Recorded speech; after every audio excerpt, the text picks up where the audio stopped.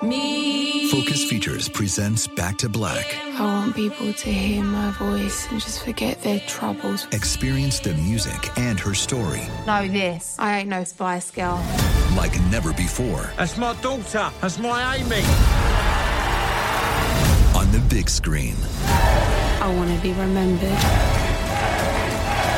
for just being me. Amy Winehouse, Back to Black, directed by Sam Taylor Johnson. Rated R, under 17, not a minute without parent. Only in theaters May 17th. Trinity School of Natural Health can help you be part of the fast-growing health and wellness industry.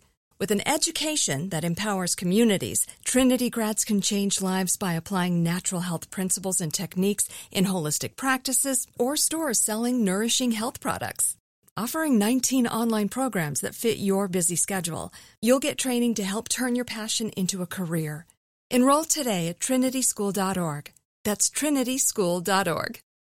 When you buy Kroger brand products, you feel like you're winning. That's because they offer proven quality at lower than low prices. In fact, we guarantee that you and your family will love how Kroger brand products taste, or you get your money back. So next time you're shopping for the family, look for delicious Kroger brand products, because they'll make you all feel like you're winning. Shop now, in-store, or online. Kroger, fresh for everyone.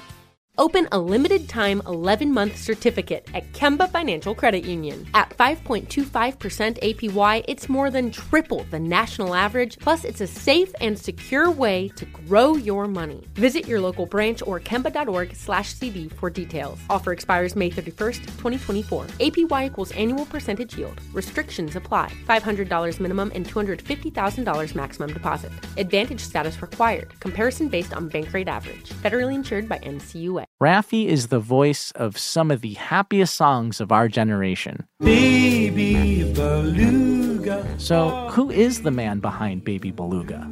Every human being wants to feel respected. When we start with young children, all good things can grow from there. I'm Chris Garcia, comedian, new dad, and host of Finding Raffi, a new podcast from iHeartRadio and Fatherly. Listen every Tuesday on the iHeartRadio app or wherever you get your podcasts.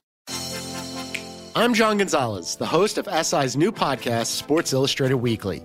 Sports Illustrated has delivered some of the best storytelling in sports for 70 years.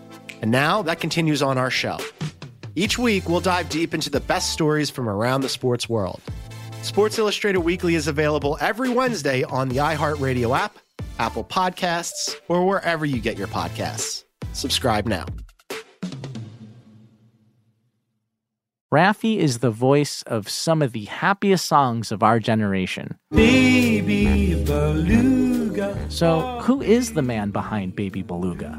Every human being wants to feel respected. When we start with young children, all good things can grow from there.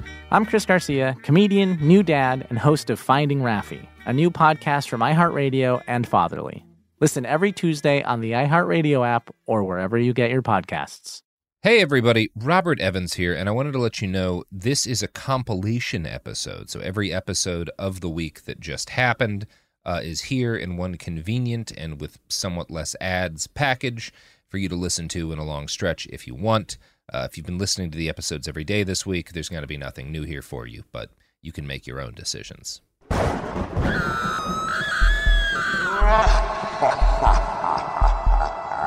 Welcome to Spooky Week.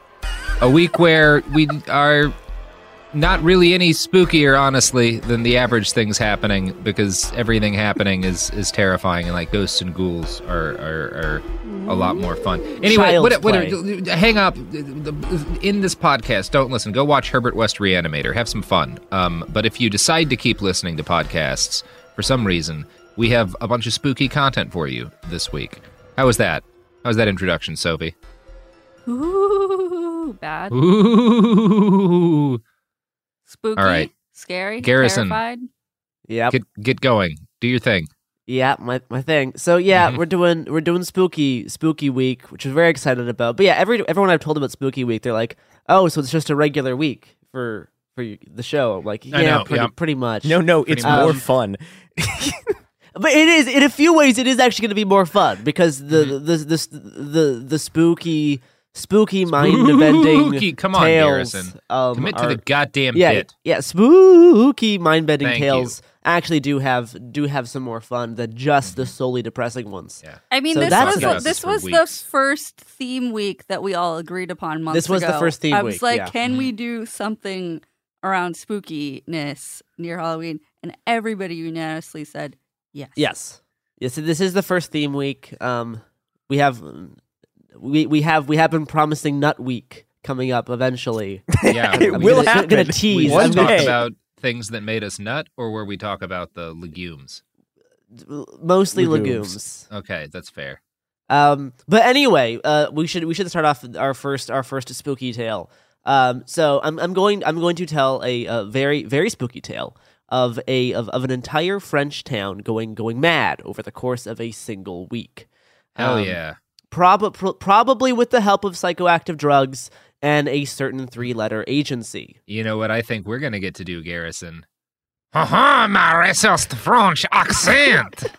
I did. Somebody online I did get a called me few racist messages for that. You yes. can't be racist against the French. They're like the true. British or Americans. I Like, did get a it's- few messages saying It's that your fine. French accent was very racist to the French. There is a certain number, it's like the Germans. There's a certain number of genocides after which people get to make fun of your country, and it's not racist. And that number is, let's say, 3. Honestly, the worst part of this story is that we're probably doing critical support for France. I mean, Well- in a way, well, we'll Sort see. of. Honestly, I'm gonna be kind of more critical support to the CIA by the end of this one. Yeah, that is the most critical support can be. So anyway, our Yeah. very spooky tale begins in 1951 in a small, charming French village called Pont Saint-Esprit, which is how I'm going to say it. Saint-Esprit. There Okay. you go. Yep, there we go. So not much happened in this little picturesque little town on the south side of France. You know, on the day we start, it's just like a regular summer day. People are going about their routine, going to their jobs. Kids are playing in the street, enjoying some delicious, freshly baked bread. But suddenly, strange things begin happening. And I'm going to start off with some of the more mild effects here. Mm-hmm. So on August 15th, first dozens, then hundreds of people began first just complaining of nausea. And some people with some like stomach and abdominal pain. Oh yeah, they're less- coming up. Yeah. less often noted. There was a few instances of like vomiting and diarrhea. Only about 30% of people had diarrhea. That is a weirder thing. That's a lot of diarrhea.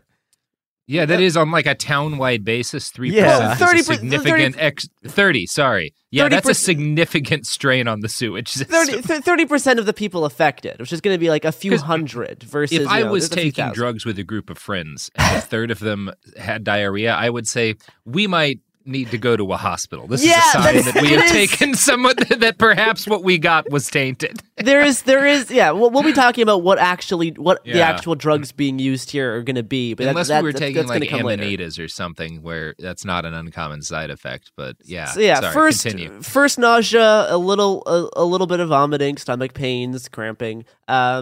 Hospitals began reporting people experiencing alternating warm and cold waves over their entire yeah. body. The British Medical Journal recalls abundant sweating and a disagreeable odor. Which I'm guessing the odor is just because there's all those sweating people in the same cramped hospital room. sweating in people shitting the summer themselves in a in the cramped summer hospital. heat. Yeah. So anyway, And they're French, so a lot of escargot sweats. That's all I'm saying. I don't want to get more messages saying that I have to stop By the saying racism. that, I mean, he's going to do it more. By the way, Okay. do we know that the diarrhea was the result of whatever substance, or maybe it's just the wine shits? Again, We French. don't. There's no way to tell. There's no way to know. So yeah, patients began complaining about weird pains and pressure around their neck. Which and one of the most reported symptoms was insomnia, in some cases lasting several days. Quoting the British Medical Journal, the first symptoms appeared after a latent period of 6 to 48 hours. The digestive disorders quickly became worse, with burning sensations throughout the entire digestive tract. Some experienced sensations of burning at the anus. A state of giddiness persisted. I mean, who's not giddy when your anus is burning? Am I right? I do like this is like the clear sign that there's like some psychoactive drug going on, because like your anus is burning and yet you're very giddy. Psyched. You are on board. Yeah. Yeah, it's like that sign from that. What is that from? Rejected by what's that cartoonist? Like, my anus is bleeding, but like you're down. You know, you're down for it. Yeah, yeah. You're 110%. Was that a John Mulaney impression?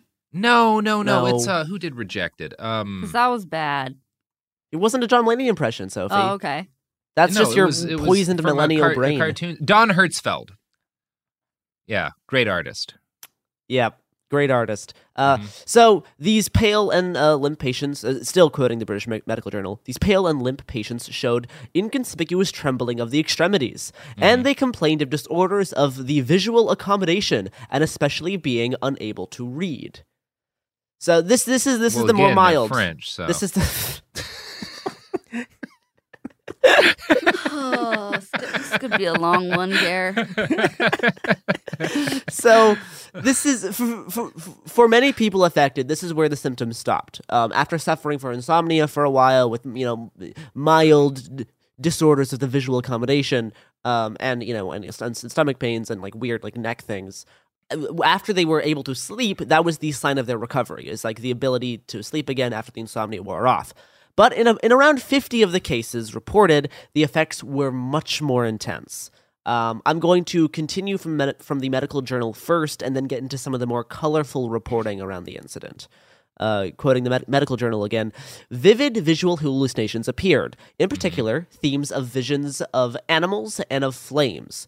All of these visions were fleeting and variable. In many of the patients, they were followed by dreamy delirium. Yeah, that's about right. That's actually a pretty good description of like LSA, LSD, those kind of like movies always get it wrong because you're not seeing some sort of like visual like cartoon world. It's these kind of like fleeting impressions of visions and things in the corner of your eyes. Yeah, it's a pretty good description. Especially on lower like it is unclear what exactly they were on because there definitely can be the more cartoon elements. Oh, I mean, you can get full open-eyed hallucination, like especially the Shogun chemicals will do that, but I don't get it so much with like LSD, LSA. And LSA, if you want to shit yourself. That is true. Eat some Hawaiian baby Woodrose seeds. Yeah, get them from Home Depot and have yourself a horrible night. So the delirium seemed to be systematized with animal hallucinations and self-accusation. It's weird terms from the medical journal. Self-accusations. Yeah, I think they're trying to get at ego death, but they don't have terms for it yet.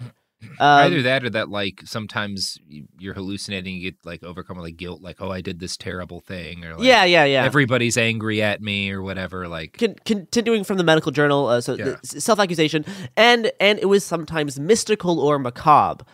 In some cases, terrifying visions were followed by fugus, which is an old term for, like, fugues. It says fugues. Yeah, fugue. It's pronounced fugue. Yeah, it's like extreme disassociation. Yeah, you're kind of zombified a little bit. Yeah, and two patients threw themselves out the window. Oh boy. Yeah, the delirium was of a confusal kind, which could be interpreted for some moments by a strong stimulation. Every attempt at restraint increased the agitation.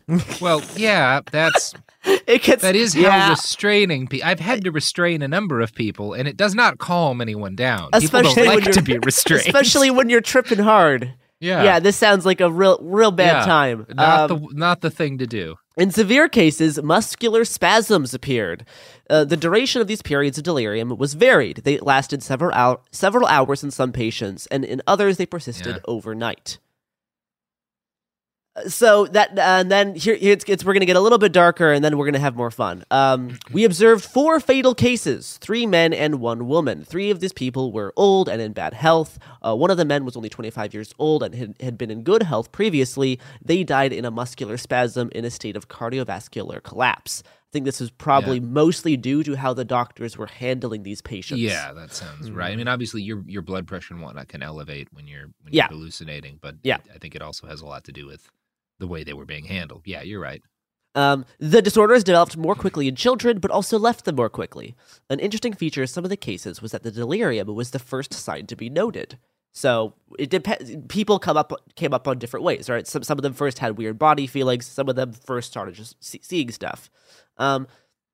One other interesting tidbit that we're not going to spend much time talking about, but like around 2 weeks after this initial incident, some symptoms started to reappear, either through like a secondary poisoning or it was like some kind of like acid flashback.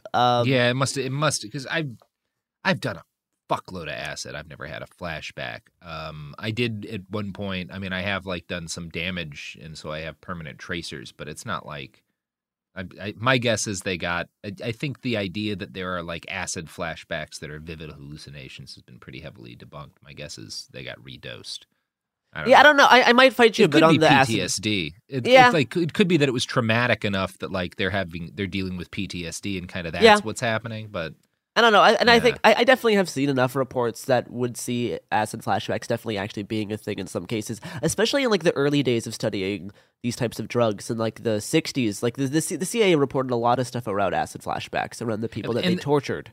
But I guess if it's tied to torture, that could just be PTSD stuff. It could be PTSD. It's also, I mean, one thing you have to note, and I don't know what kind of dose these people were getting. When the CIA would dose people, they were sometimes giving people doses people do not take. Like, you do not take that much acid. No, yeah, like hundreds or thousands or millions of hits. Yeah, like ridiculous, irresponsible doses. Yeah. So now we're gonna get to some of the more fun descriptions here, which we can actually kind of like, based on our experiences, can actually kind of see like what was actually going on in these people's heads. So basically, we had at least dozens and dozens of people tripping very, very hard. The local postman was doing his rounds on his bicycle when he was suddenly overwhelmed by nausea and wild hallucinations. Quoting him, "It was terrible. I had the sensation of shrinking, and the fire and the serpents coiling around my arms." Yeah, that guy had some other stuff going on. It is fun. Yeah, because the very first acid trip was on a bicycle. When Heinrich Hoffmann like made it and dosed himself, he started coming up, I believe it was in Amsterdam, like riding his bicycle, which is like, well, this is lovely. Yeah, I've made something cool. Why was the postman riding a bicycle to deliver packages and because mail? They're in France. Because it's in France. We do not have the vehicles. It's the 1950s. It's not. The wheel only came to France in 1924. I mean, I'm sorry, postman. So yeah, the mailman fell off his bike and was taken to a hospital in a nearby town. He was put in a straitjacket and he shared a room with 3 teenagers who were also tripping. Christ. And the teenagers were chained to their beds to keep them under control. Yeah, that's how you. It sounds horrible, right? It's like the worst way to having trip. Flashbacks to this, to being chained to a bed while tripping. Yeah, that's a bad thing to do. Some of my friends tried to get out the window. They were thrashing wildly, screaming, and the sound of the metal beds and jumping up and down. The noise was terrible. I would prefer to die than go through that again. Yeah, that sounds fucking totally terrible. This sounds like the worst acid trip you could go on. That sounds like about the worst way you could have a trip go. It sounds awful. Yeah. So back in the French town, a little girl screamed as she was being chased by man-eating tigers. Oh my goodness.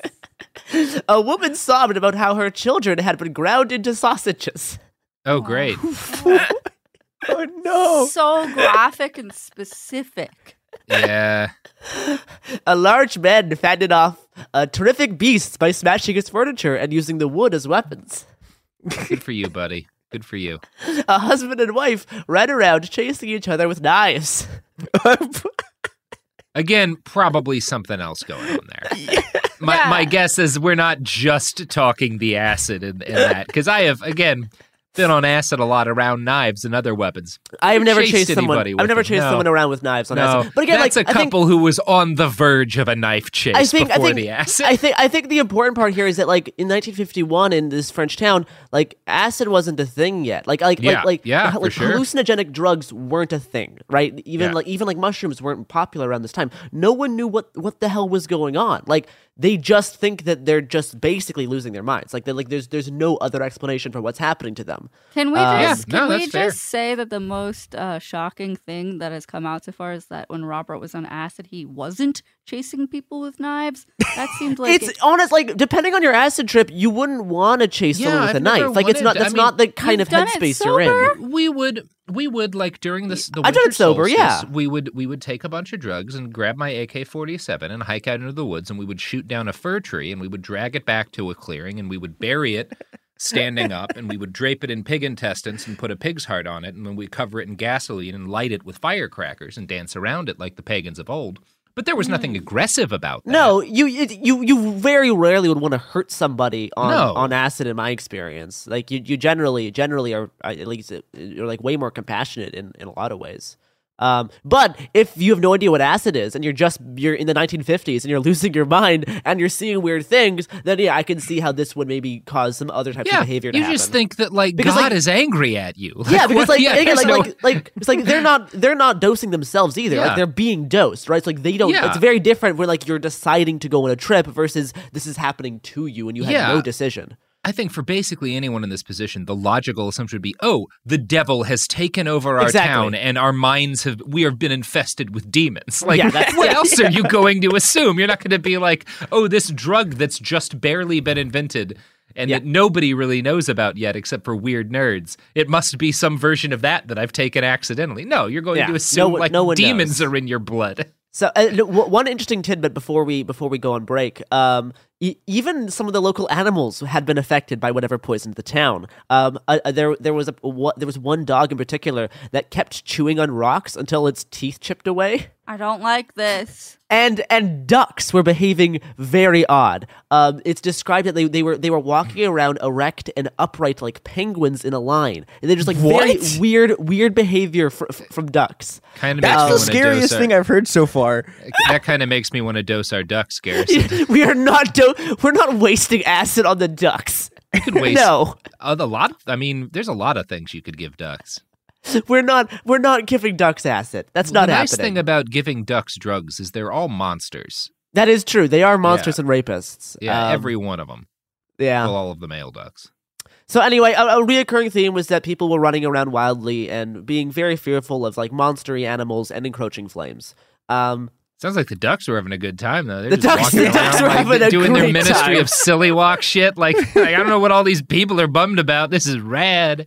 Okay, so when you first said that, I heard dogs, and I was like, that is the most terrifying thing ducks, I've ever heard. Ducks is much funnier. It's like ducks standing like very upright like penguins walking around in a line. I think ducks might enjoy it. I think dogs are a little too aware of what's going on. on. Garrison did say dog. The stone thing was about the dog. But with the penguin dog. Scary. I just don't know that the dogs enjoy it because, like, I've seen dogs accidentally eat large amounts of pot and whatnot, and they get weird. They're pretty scared. Having a good time. They're pretty scared. Yeah. Yeah. Do you know what is also very spooky? Capitalism. Yeah, capitalism and all of these spooky advertisements to sell you things. Advertisements are also a form of mind control, speaking of the CIA in the 50s. Anyway. They're profoundly damaging. We are back from the spooky advertisements. Nailed it. Yeah, anyway, so I think another reoccurring factor for why a lot of these people have very similar types of experiences around like snakes, which we'll talk about later, and like flames is like with this many people tripping and no one knows what tripping is. I think it's really easy for an idea or a fear to spread from one person to another while they're tripping. With like this many people, I think if someone says something, it's going to start happening to someone else, and it's kind of like this like cascading effect where they all develop this very similar fear. Is because it's almost like being spread like an infection. So there was one man convinced that red snakes were devouring his brain, and he jumped out a window. Oh no! Wait, did he live through this? He did live. I'm guessing a lot of these. It's like France in the 50s, so I'm guessing most of these buildings are not super. They're not super high up. No. They're like falling a foot or two. Although here we have another one. Another man reportedly leapt from a window, yelling, "Look, everyone! I'm a dragonfly!" The man broke both legs. Oh. Wow. But he stood up and continued running. Fucking rad. Wow. King Sigma behavior. Yeah, absolute. No, we're adding Sigma we're behavior. We're adding. Chad this is a new kind of man. New kind of dude just dropped. The rarest kind of man. Look, everyone, I'm a dragonfly. Breaks both legs and keeps running. Yeah. Look, based on the information you've provided us, I can't say he's not a dragonfly. No, he is an absolute king. Oh, good for him. I hope he had a great life. Yeah. Another one saw his heart escape through his feet and beseeched a doctor to try to put it back into place. Yeah, you don't want to have that happen. That doesn't sound fun. Yeah, you want to keep that somewhere around the middle of your body. Someone sprinted down the lane claiming that he was being chased by bandits with donkey ears. Okay, fair enough. At a nearby river, a man was convinced that he was a circus tightrope walker and attempted to balance his way across the cables of a suspension bridge. How'd he do? No. It doesn't say. The report does not tell you. Sounds like he did great. Yeah, like maybe he was right. He's not in the death report. Yeah, so he's clearly he lived through it, and therefore, another person did try to die in the river. He tried to jump into the river, only to be saved by his friends, and he was screaming, "I am dead! I am dead! And my head is made of copper, and I have snakes in my stomach, and they are burning me." Such a weird description of like tripping and saying like my head is made of copper. I'm just trying to think of like what was going on. What series of events did he spiral down in his brain to have that sentence? I'm not quite sure. It's definitely, I can definitely see it happening. I'm trying to think like what would happen to get to that point. It's real interesting. I think some of these are hard because again, it's like these people just literally think they're going insane. Yeah. Or that like this stuff is just actually happening to them. When you're tripping on acid, you already kind of have the feeling that there is moments where you feel like this is never going to end, even though you know you're on acid. These people don't know that, right? Like these people don't have the reassurance. They're like, no, I took acid. I'm on a drug. This is going to be over. 8 hours or so. It's going to be. They think this is going to last forever, right? Like they think this is just the world now. Like this is just it's one of those. Robert Anton Wilson, who is a thinker I enjoy a lot, writes a lot about how to calm people down when they've taken too much, and most of his advice is around talking about like, okay, well, how long ago did you take it? Hey, well, the good news is that this is going to end here. You know, it's only going to last this long. Like you're through this point. Oh, this is the second hour freakies, and by the third hour you'll be fine again and enjoying it. Like it's all about keeping in people's minds like this is going to pass. So yeah, you're right. Like this is the fucking worst way to take drugs. All right, so. Local newspapers and also like in national newspapers described this as among the stricken, delirium rose. Patients thrashed wildly on their beds, screaming that red flowers were blossoming from their bodies. People throwing themselves from rooftops, men and women throwing their clothes off and running in the streets naked, and children complaining their stomachs were infested with coils and snakes. Oof. Which, I mean, half of that sounds like, yeah, that's like a normal good time, just running around the streets naked on acid. Other half's like, yeah, that doesn't seem pleasant with coils and snakes in your stomach. But also like flowers blossoming from your body. I can understand that kind of sensation. But like it definitely wasn't all horrible and nightmarish. We already mentioned the giddy people with burning anuses. But for like the full on tripping folks, according to the New York Times, there was reports of people like hearing heavenly choruses and seeing bright colors. The world looked beautiful to them. Apparently, the head of the farming co-op wrote hundreds of pages of like enlightened tripping poetry. That guy must be sick as shit because knowing nothing, he starts tripping, not knowing he's tripping. It's just like. Time to make some fucking art. Like you know what this head state is good for? Writing some shit. He just like went to his cabin and just wrote poetry. Yeah, that's fucking awesome. That's a guy. I'll bet he handled just everything that life threw at him well. Like that says a lot about you when you're like, oh, demons have infiltrated my brain. Guess I'm gonna hang out in my cabin and write some poems. Hundreds of pages. Mm-hmm. Wow. Like I could hardly write shit on acid. I cannot imagine trying to write poetry. I mean, I've done a lot of creative stuff on acid. Creative stuff, yeah. I just feel like specifically like reading and typing can be hard at certain points. If you're like coming down, it can be easier. But like as it's not really good for like writing. It's good for ideas that you later can flesh out into writing. But yeah. Yeah. So Unfortunately, because this was, no one knew what was going on, many people were taken to local asylums in straitjackets and tied onto beds, making things undoubtedly worse for people tripping. It's one of those things I can't even be angry at them because they don't know what's going on. I know, you have no idea what's happening. They don't know what's going on. But nobody does. The whole every attempt at restraint increase the agitation line is horrifying from the concept of you're tripping, you don't know what's going on, and people are tying you down to beds, making you feel like you're even more stuck in this permanent state of delirium. It's the worst nightmare. Yeah, all of this is horrible. Yeah. The mayor of the town said, I've seen healthy men and women suddenly become terrorized, ripping their bed sheets, hiding themselves beneath their blankets to escape their hallucinations. So yeah, it's if you don't know what's going on, pretty scary. Except for the poetry guy, good for him. Yeah, good for him. Yeah, making the best of it.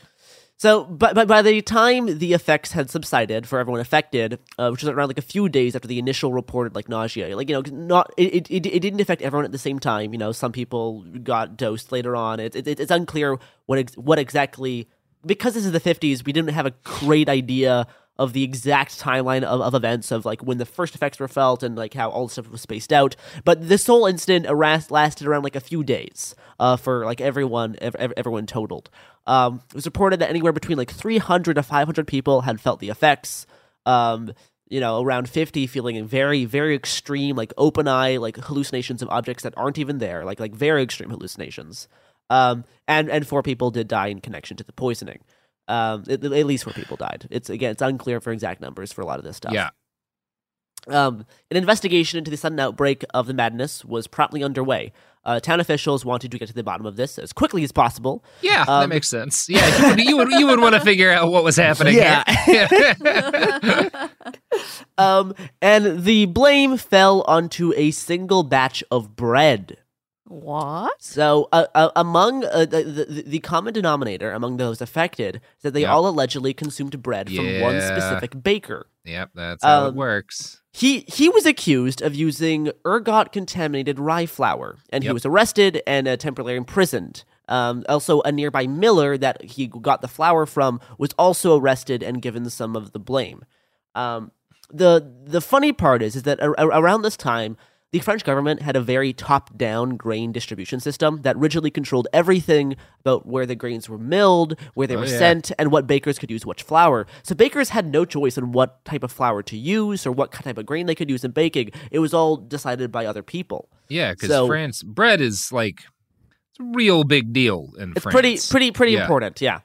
For the record, just like ergot poisoning, there are a lot of cases of different dancing manias and whatnot in medieval Europe, where whole towns everyone will start dancing or hallucinating, and they always came down as these people assumed apocryphal stories about demon possessions or whatnot, and now a lot of the suspicion is oh yeah, some ergot got into the bread. It was everybody was just kind of tripping. Ergot poisoning, it seems like one of the rougher trips to go on. It's not super clean. No, I mean, I've done LSA, which I think is similar. It's similar to ergot in a few ways. Yeah, they're tryptamines that are really rough, and I would not don't do LSA. No Hawaiian baby woodrose seeds for if you're going to take LSA, then actually synthesize it out of Hawaiian baby woodrose seeds. You can synthesize it, which is a felony. It is a felony.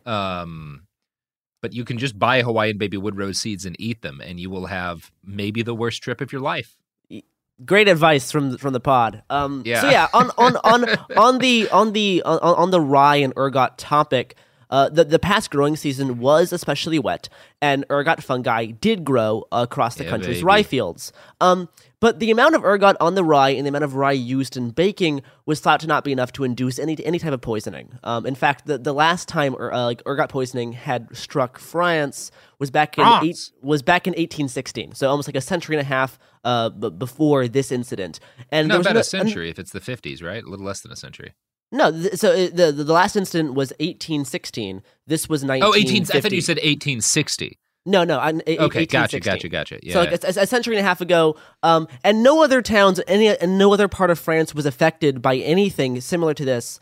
So the ergot thing is kind of iffy. But the ergot explanation was the only thing that doctors, investigators could come to due to their limited knowledge around brain-altering substances, and just pressure from town officials to get to the bottom of this so that they had something to blame and people could move on. But as a result, not much evidence really backs up the ergot claim, and a lot of experts today kind of deem it bunk. It doesn't. And there's a bunch of there's this thing kykeon that the Greeks would take that was like this Greek hallucinatory thing that they think it was because they were putting grain in wine and it might have been ergot poisoned, but also people enjoyed it, and so there's a lot of debate over whether or not it could have been ergot. But I don't know. I don't know what else. Is there other theories about what it might have been if it wasn't ergot? Oh, Rob. Oh, yes, there is. Oh boy, is it the CIA? Is it the CIA, Garrison? We're gonna get to it. So yeah, it doesn't really make much sense that the high amounts of ergot rye would only be in one batch of grain used in a single batch of bread from just one bakery in one small town. Doesn't really make sense. Other explanations that people have come to includes mercury poisoning and overuse of other fungicides. These have been mostly disproven. Yeah, that doesn't seem like mercury poisoning. No, but speaking as a guy who likes to drink some mercury, Oh boy, merc on. So there's a lot of other theories around fungicides being used, but those have been kind of disproven by some people, but others still point to them as possible explanations. But there is one other theory that we will focus on that features two of my favorite things. Okay. LSD and the 1950s CIA. Because if you're going to pick a CIA, the 1950s one, CIA they had the most fun. They had the most fun, right? And you know who else has a lot of fun, Garrison? Who? And who is also the 1950s CIA. Whomst? Our sponsors. Oh, really? Yeah, It Could Happen Here is sponsored only by the 50s CIA. Only the one from the 50s. Yeah, when you order any of our products, they will come to your house and inject you with 7,000 hits of LSD. Hey, free! Hey, that sounds like a great deal. Honestly, you're saving a lot of money. You are saving. Yeah, that is a lot of free acid. A lot of acid for the amount of money you're spending. Mm-hmm. Look, that's a lifetime. You won't do more acid. That's for sure. That's acid for life. You won't do it again. Yeah, you might. Probably you won't have to do it. You won't have to do any expenses ever again. Yeah. You'll survive. You'll just be a very different person by the end of the experience. you won't survive. Your body will. Yeah, someone else will be inhabiting it at the end of that trip. Someone else will wake up. So speaking of waking up, here's all the products. Ads. Yeah. So 1950s CIA, wild time. Great time. In 2009, Hank P. Albarelli, is an American writer and journalist, released a book called A Terrible Mistake, which focuses on the suspicious death of a CIA scientist named Frank Olson, who worked on the CIA mind control experiments during the late 40s and early 50s. While researching the book, Albarelli claims to have come across a number of old CIA and White House documents referencing the Pont Saint-Esprit incident, and he claims that the village was the target of a CIA experiment on the mass effects of LSD, and that around the time that Frank Olson wanted to sever his ties with the Army and CIA, Frank started talking about his participation in the experiment, which may have led to the government offing Olson. So I know that is a lot, and it is slightly more than just a speculation. We're going to get into the evidence here shortly. But by now it's pretty well known that throughout the 40s, 50s, and 60s, both the U.S. Army and the CIA tried to use hallucinogenic drugs, such as LSD, as both an offensive weapon and as a way to make psychic super soldiers. The programs like MK Ultra, MK Naomi, Project Bluebird, Project Artichoke, lots of these things were trying to find different ways of using LSD for offensive and defensive means. Some of the interest was promoted by was prompted by reports of the Soviet Union doing experiments with drugs around the same time. Also, stuff around psychic powers and hypnosis. This was very popular around this time for lots of different intelligence agencies. So Albarelli uncovered a report from 1949 by the director of the Edgewood Arsenal, which was where many U.S. government LSD experiments were carried out. And this report stated that the Army should do everything possible to launch so-called field experiments using this drug. And later in his 2009 book, Albarelli claims that he found references to a government document with the label RE, Pont Saint-Esprit, and F. Olson Files, SO, SPAN, / France, Operation File, Inclusive, Olson, Intel Files, Hand carry to Bellin. Tell him to see to it that these are buried. This document does exist. Like we do have this label on this document. But like the actual contents of the document are gone. Right? This is just like a label that is being referenced as. We just know there was a thing with this title. Great. Oh boy. So the document label references Frank Olson and David Bellin. So Bellin was the executive director of the Rockefeller Commission, created by the White House in the mid-'70s to investigate abuses carried out worldwide by the Central Intelligence Agency. Mm-hmm. So Albarelli believes that the Frenchtown LSD incident, which is like the Pont Saint-Esprit, which is the name of the town, and the F. Olson files mentioned in the document would definitely show that if the document hadn't been buried, as it was said in the label, the CIA, it would show that the CIA was experimenting on the townspeople by dosing them with what he thinks was LSD. Now, there is also a bit more to it than that. Using FOIAs, he got a hold of another CIA document, a 2-page report from 1954 detailing a conversation between a CIA agent and a representative of the Sandoz Chemical Company.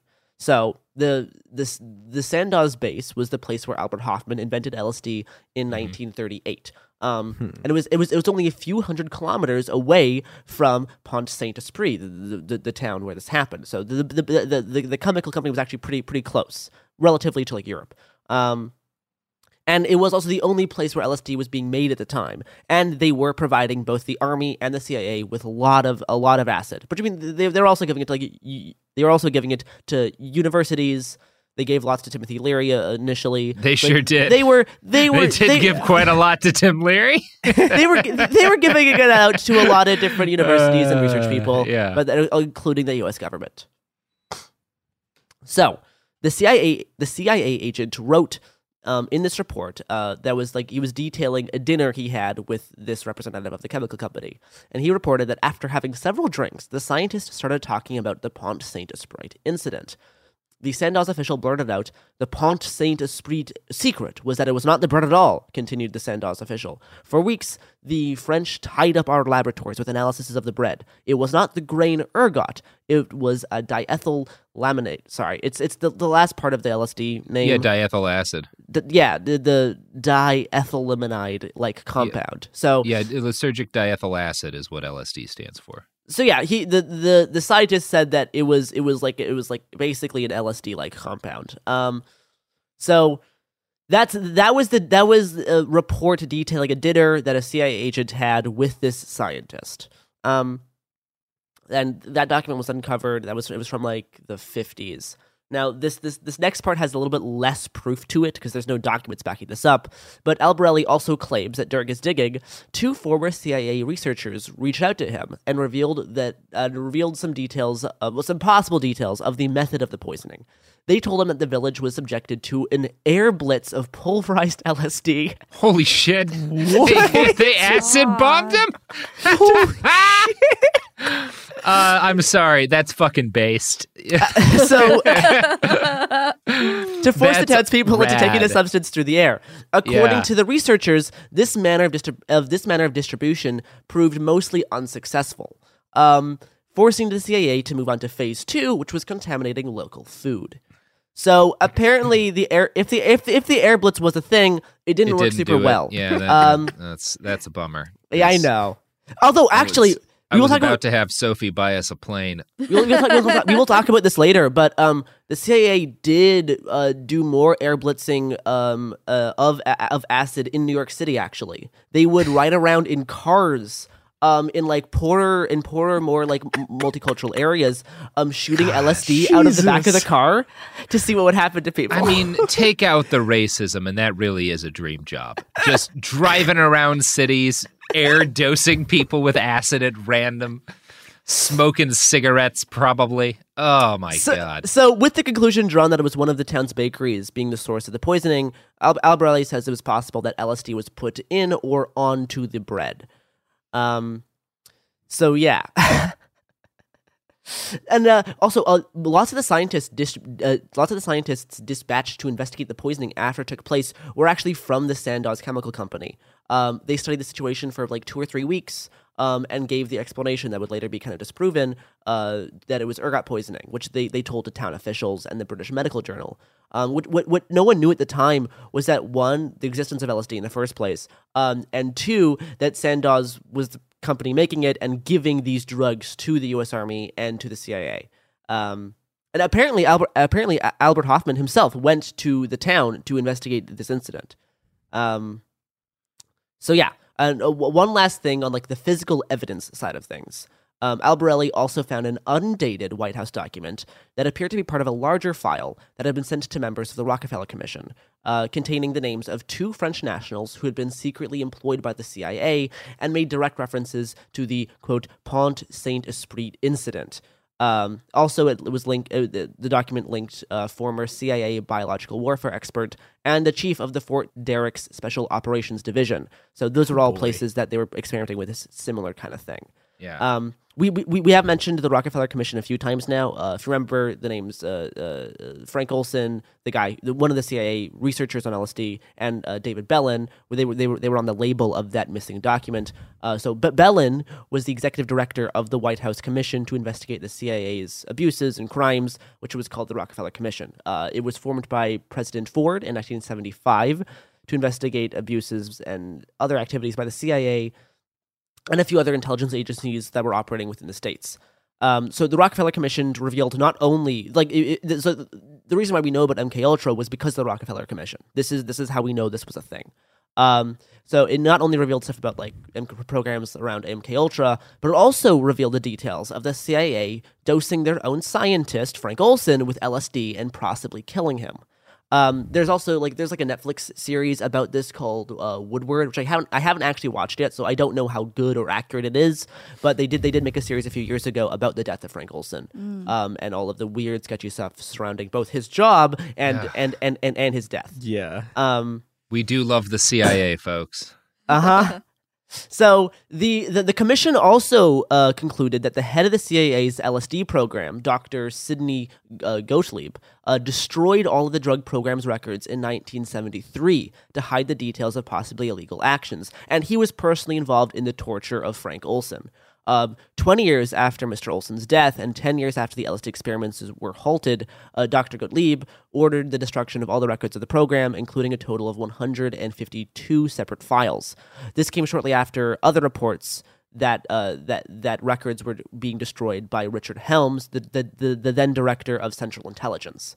So it's undoubtedly true that the CIA was up to some shit involving LSD around the exact time period of this Frenchtown incident. Yeah, it's certainly not like you're not coming out of nowhere suggesting the CIA may have dosed all these people. No, but they did it to a bunch of folks. If they didn't do it here, they'd done similar shit. It's also worth mentioning at this point that this is the point where the CIA is also running this enormous heroin network out of France. As basically they have this deal with the French where they're okay, so the French mob can basically move all the heroin they want in exchange. They'll stop the communists from taking control of the Point of Marseilles. And so this is all also going on at the same time that they're doing the LSD stuff. It's great. Yeah. So there's some historians that think the LSD theory does not hold enough water. Stephen Kaplan is a U.S. historian specializing in the French food history and the author of the 2008 book Cursed Bread, which follows this incident. He says that he is. I have numerous objections to this paltry evidence against the CIA. First of all, it's clinically incoherent. LSD takes effects in just a few hours, whereas the inhibitants showed symptoms only after 36 hours or more. Furthermore, LSD does not cause the digestive elements or the vegetative effects described by the townspeople. And so, to both those claims, I say they're not necessarily true. It's unclear how soon the delirious effects took place. For some people, they were the first effect felt.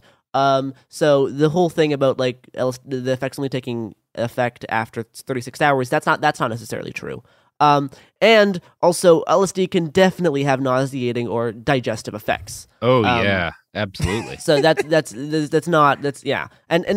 like there were other types of symptoms that are not common for what we think of as like modern LSD. Yeah, but again, this is the 1950s, and we don't know what they were actually on. It may not be what we think of as like LSD now. It could be slightly, that this is a whole class of psychoactive drugs that's unclear what they were all actually being dosed with. Yeah, who the fuck knows what they were being given, and who the fuck knows what the actual like dose amount was? Yeah, we have no idea.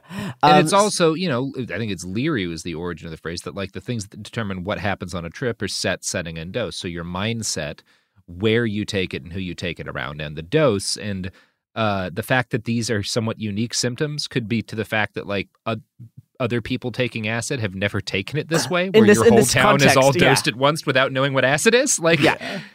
So, Kaplan's other objections revolve around like the delivery system. He says it's absurd, this idea of transmitting a very toxic drug by putting it in the bread. As for pulverizing it for ingestion through the air, that technology wasn't even possible at the time. Most compellingly, why would they choose the town of Pont Saint-Esprit to conduct these tests? It was half destroyed by the U.S. Army during fighting with the Germans in the Second World War. It makes no sense. And to that I say, that makes it the perfect town for the CIA to fuck with. Yeah, I mean, the CIA they generally would choose to dose someone with acid because it sounded funny. Like, they didn't give a shit. I think the fact that this town was already kind of like only half inhabited and half destroyed by the Second World War, that makes it the perfect town to fuck with. Like. Yeah. And also the CIA and the government very much did have the means to try to distribute stuff via the air, because we can see other documents around the time of them doing this to specific areas of New York City. They also tried to poison the entire New York subway with LSD in the 50s, but that was shut down by higher ups in the Central Intelligence Agency. Unfortunately, God, what a time that would have been. But Kaplan isn't sure Ergot's the responsible either. He says that ergot contamination would not have worked because it doesn't make sense that only one sack of grain would have been affected. And he says if it was ergot, the effects would have been way more widespread. Yeah, that does sounds. He rules out LSD in the grounds that the symptoms that people suffered, although similar, don't quite fit what we modernly think of the drug. Also, I don't think Kaplan's ever taken LSD, so I don't think he actually knows what he's talking about. I think he's right about it probably not being ergot, but I don't think he knows much. Yeah, he also points out that LSD probably wouldn't have survived the fierce temperatures of the baker's oven. Although Albarelli counters that that LSD could have been added after the fact to like the surface of the bread. Sure, yeah, you could just drop it on. You could just drop it on with liquid blotters, which would also explain how the effects were so different from person to person, because one person may be having a whole drop of LSD, where some may only have like a tiny little speck of moist liquid. For sure. So that can explain some things. But this is still pretty much a mystery. It's very clear. The evidence keeps pouring in. At this point, the facts are undeniable. It's an open and shut case. Monopoly Go is the most fun you can have in a mobile game. Millions of people pass Go every day because this game is always bringing something new to the table. Countless crazy tournaments you can join with your friends as partners or teams. Constantly changing challenges like money sprees or treasure hunts that keep it fresh with new wild mini-games. Timed events offering bonuses like massive multipliers or rent frenzies to help you get huge rewards. And there's so many rewards to discover. Rare stickers you can trade with friends to complete albums, delightful emojis to taunt people with when you raid their riches, unique playing pieces, and so much more. The verdict is in with Monopoly Go. There's something new to discover every time you play. So don't miss out. Go download it now for free on the App Store and Google Play. My favorite spring cleaning takeaway is the post-clean clarity you get. Wow, how have I been living like this? It's kind of like when you find out you've been paying a fortune for wireless, when Mint Mobile has phone plans for $15 a month when you purchase a 3-month plan. Wow, how have I been affording this? It's time to switch to Mint Mobile and get unlimited talk, text, and data for $15 a month. Say bye-bye to your overpriced wireless plans, jaw-dropping monthly bills, and unexpected overages. Mint Mobile is here to rescue you with premium wireless plans starting at $15 a month. All plans come with high-speed data and unlimited talk and text delivered on the nation's largest 5G network. Use your own phone with any Mint Mobile plan and bring your phone number along with all your existing contacts. To get this new customer offer and your new 3-month unlimited wireless plan for just $15 a month, go to mintmobile.com/behind. That's mintmobile.com/behind. Cut your wireless bill to $15 a month at mintmobile.com/behind. $45 upfront payment required, equivalent to $15 a month. New customers on first 3-month plan only. Speed slower above 40 gigabytes on unlimited plan. Additional taxes, fees, and restrictions apply. See Mint Mobile for details. Focus Features presents Back to Black. I want people to hear my voice and just forget their troubles. Experience the music and her story Know this, I ain't no Spice Girl. like never before. That's my daughter. That's my Amy. On the big screen. I want to be remembered for just being me. Amy Winehouse, Back to Black, directed by Sam Taylor Johnson. Rated R, under 17, not a minute without parent. Only in theaters May 17th. Like many of us, you might think identity theft will never happen to you. But consider this. There's a new identity theft victim every 3 seconds in the U.S. That's over 15 million people by the end of this year, equal to the populations of New York, Los Angeles, and Chicago combined. Even worse, identity theft victims often don't even know they're victims. That's why LifeLock Identity Theft Protection alerts you to identity threats, even the ones that don't show up on a credit report, like data breaches, fraudulent bank transactions, loan and credit card applications, and crimes committed in your name. If your identity is stolen, your own dedicated LifeLock U.S.-based restoration specialist will work to fix it. LifeLock protects you in ways that you simply can't on your own. Join now and save up to 25% your first year at LifeLock.com/news. That's LifeLock.com/news to save up to 25%. Identity theft protection starts here. It very well could have been some kind of hidden LSD CIA experiment, or the CIA could have just been, interested in studying what happened in the town, since they were also doing studies into psychoactive substances at the time. It could be either or, and that's where it's spooky because you'll never know. Ooh. So yes, that is the spooky incident of a French town basically thinking that they lost their minds, and then they. You love to see it. Do we? I think it's funny. It is a little funny. It is definitely a little funny. It is a great example of like the worst way to trip. Yeah, that's pretty high up there. Anyway, critical support to the CIA for dosing random people with acid. Always one of my favorite sets of stories. You love to see it. So yeah, tune in tomorrow for more spooky tales. For another spooky story. And you can follow the spooky social media that poisons your brain on Twitter.com. Happen Here Pod and Cool Zone Media, which yes, Twitter will poison your brain. That is just as spooky. Goodbye. Way more spooky. Way worse for your brain than surprise CIA acid, to be honest. Ooh. The acid wears off.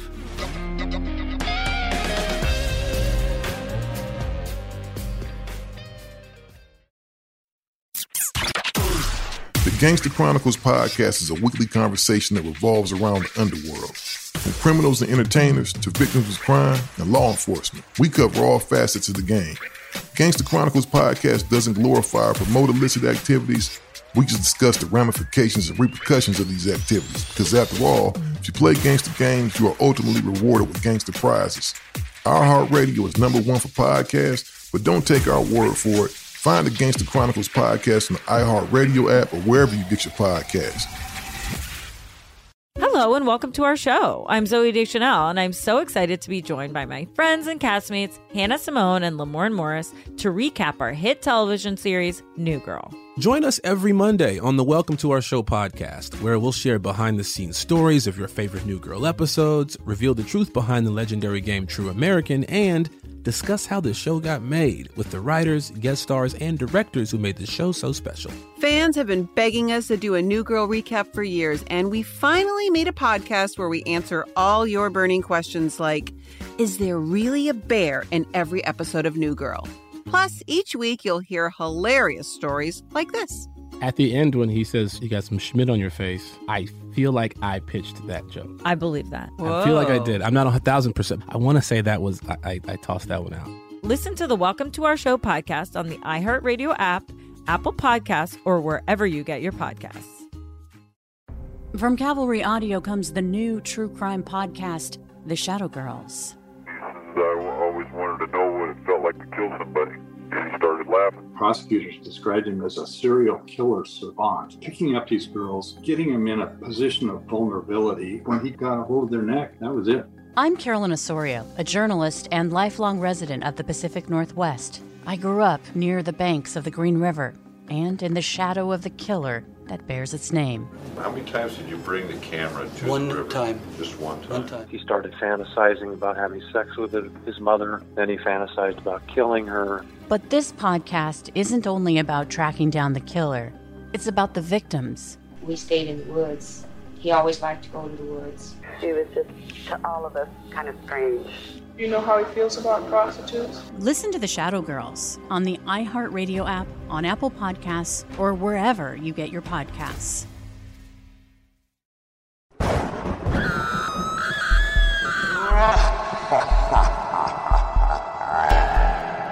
I'm so close to clicking leave meeting every time that bullshit comes up. It's like, yes, I consent. That's why I'm fucking here. All right, Sophie, we're starting with that line from Daniel. Welcome to Spooky Week on It Could Happen Here.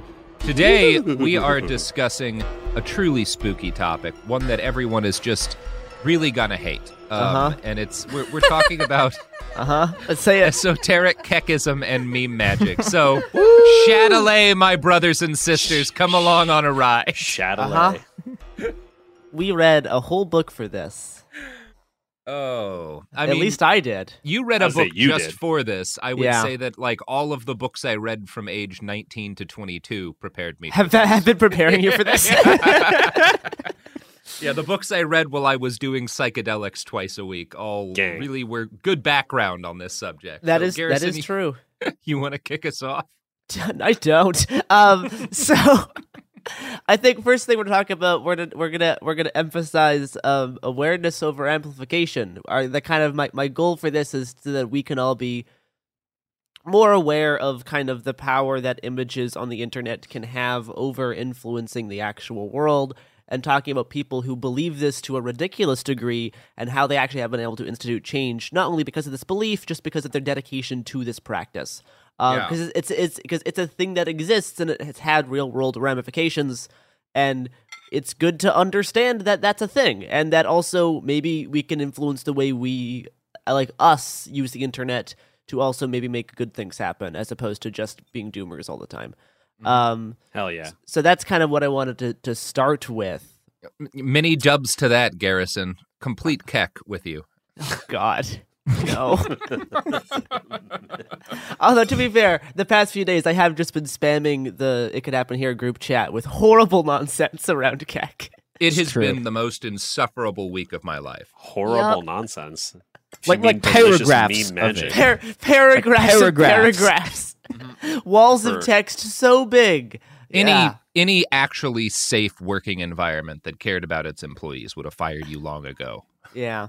So I think the other thing that we should definitely mention is that any type of like occultism, mysticism, or like woo has actually does have a decent history within right wing political ideas, and specifically like more extreme like right wing stuff from the past few hundred years. Like most people know that like the early Nazis had some mystical stuff going on. There was a lot more stuff going on behind the scenes. A lot of their favorite authors also were like practicing occultists. So this is a thing that goes back a while. You can even see this to some degree with like how close Christianity is to a lot of the right wing, to a lot of like the modern right wing in the States as well. A lot of what we would consider evangelical Christianity has a lot of stuff that's actually very similar to occultism. They just use different terms because occultism and like magic is taboo, but it's actually the same thing. It's all like just it's interacting with the same systems, just with different words. So like this is the thing that is not it's not just on the internet. This is a thing that's been going on for thousands of years. In particular, the past 100 years, we've seen a big rise in the amount of occultism and mysticism specifically tied to politics. Yeah, and there's this. I mean, there have been a couple of articles written just recently about the fact that a lot of like the woo-woo left, the kind of not really esoteric, but kind of mainstream occulty left, like the pop occulty left, has increasingly turned towards stuff like QAnon, and a big chunk of it is like this openness to like feel power in coincidences. Synchronicity would be the term. Is the term. Yeah, and just a general open-mindedness to maybe too many things. Sure.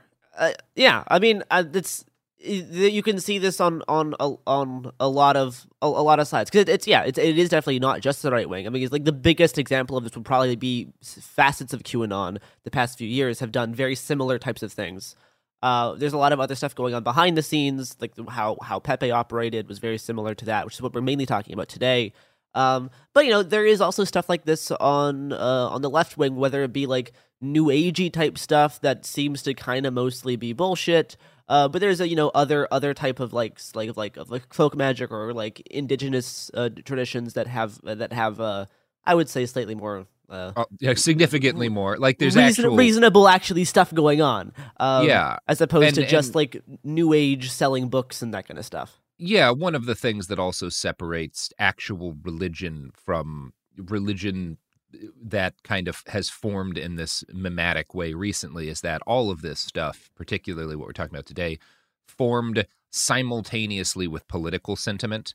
And was crafted, and in a lot of cases, like they state facts wrong specifically because they are trying to craft a political narrative alongside this like weird quasi-spiritual thing. I mean, and speaking of spiritualism coming to the same, this is, we're all kind of anarchisty adjacent here, and one of the things that really came up around the same time as anarchism in the 20th century was a concept called chaos magic. Which was really tied to a lot of like anarchist thought and anarchist kind of thinkers. Some of the most famous chaos magicians are like explicitly anarchist. Someone like Grant Morrison. Others are like Discordians, which have a lot of like anarchist crossover stuff. Like Robert Anton Wilson, which kind of operates in that same ocean. He played a big role in kind of pulling me away from proto-alt-right style beliefs. And I think also a lot of his work was very intelligently crafted because he wrote about conspiracies, he wrote about esoteric magic, but always with a really intent eye on increasing people's defenses to this kind of stuff, what we're talking about today. He was very like cognizant of that. Like he wrote about conspiracy as an enthusiast, but also as someone who was trying to stop kind of unchecked conspiratorial belief. He went about that in peculiar ways, but he was an odd man. Yeah, and the reason why I've been getting more into this type of stuff the past year, increase, and the reason why I really like chaos magic, I like it as like a postmodern system of magic, of looking at how basically if magic is just ideas and trying to figure out how our brains can interact with the physical world, then chaos magic introduces a lot of interesting stuff around like late stage capitalism, because it's explicitly tied to like postmodern art and postmodern thought, and the way brands and marketing and specifically the internet all affects our minds. All this stuff gets talked about in chaos magic a lot, and I really like using that framework for things. And speaking of that kind of stuff, specifically around the internet, we're going to be talking about the first thing I want to mention is like the concept of searching for something and then you're gonna find it, whether that Robert Anton Wilson and like the Illuminatus trilogies has like and Discordianism has like 23 and the Law of Fives, right? I read that book when I was 20, and I have been like seeing 23s repeatedly at like significant moments in my life for the last 14 years or so. Like it's like once you get that kind of meme implanted in your brain, it can stick with you for forever. And this happens to everything. This happens to everyone. Like once you learn about a new topic, the next day you'll see it somewhere, right? You'll be like, oh, you'll learn like, a new word. You'll be like reading it, and it's in all these places that you didn't see it before. This happens all of the time with everything. This is how like how synchronicity works. And this is where religions come from. And this is what religions are. Yeah, throughout history. And it's because like this all has its roots in why we're very good hunters. We are pattern and why we're Pattern good gatherers. recognition, yeah. We're pattern recognition. Like our brains are pattern recognizing machines. That's what we're best at. And it means that we're good at spotting berries and tracking deer, and it also means that we can't stop making religions. We no can't matter stop what making we do. religions and cults. And if we have Yeah. one too many synchronicities, we can change the entire way we view view about the whole world. Which can have varying degrees of effects. Sometimes that can, if it's just a little bit, that can maybe actually be very helpful. If you join a weird cult that does messed up stuff, then it's like, yeah, that's a problem. Sometimes it ends in Burning Man, and sometimes it ends in Burning Men. Yep. Drop the bomb on that one. Oh. So, first thing I want to kind of discuss before we get into the actual timeline of how Pepe and Kekism became a thing, I want to just do a brief overview of sigils and memes. And this idea of what, like, let's take the original concept of the meme, which is like, its genes are genetic, memes are cultural. These are cultural ideas that can spread like a virus.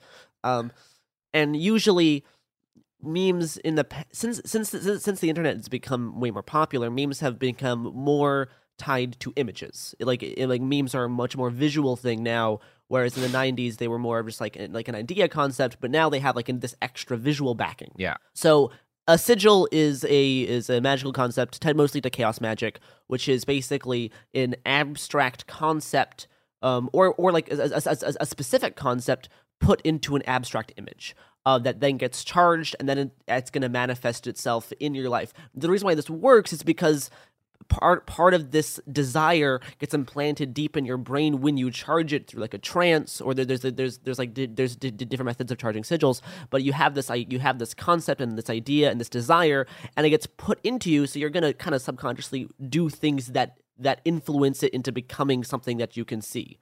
Just like, if you hear about 23, you're gonna see it. Same thing for this. It's the same kind of base concept.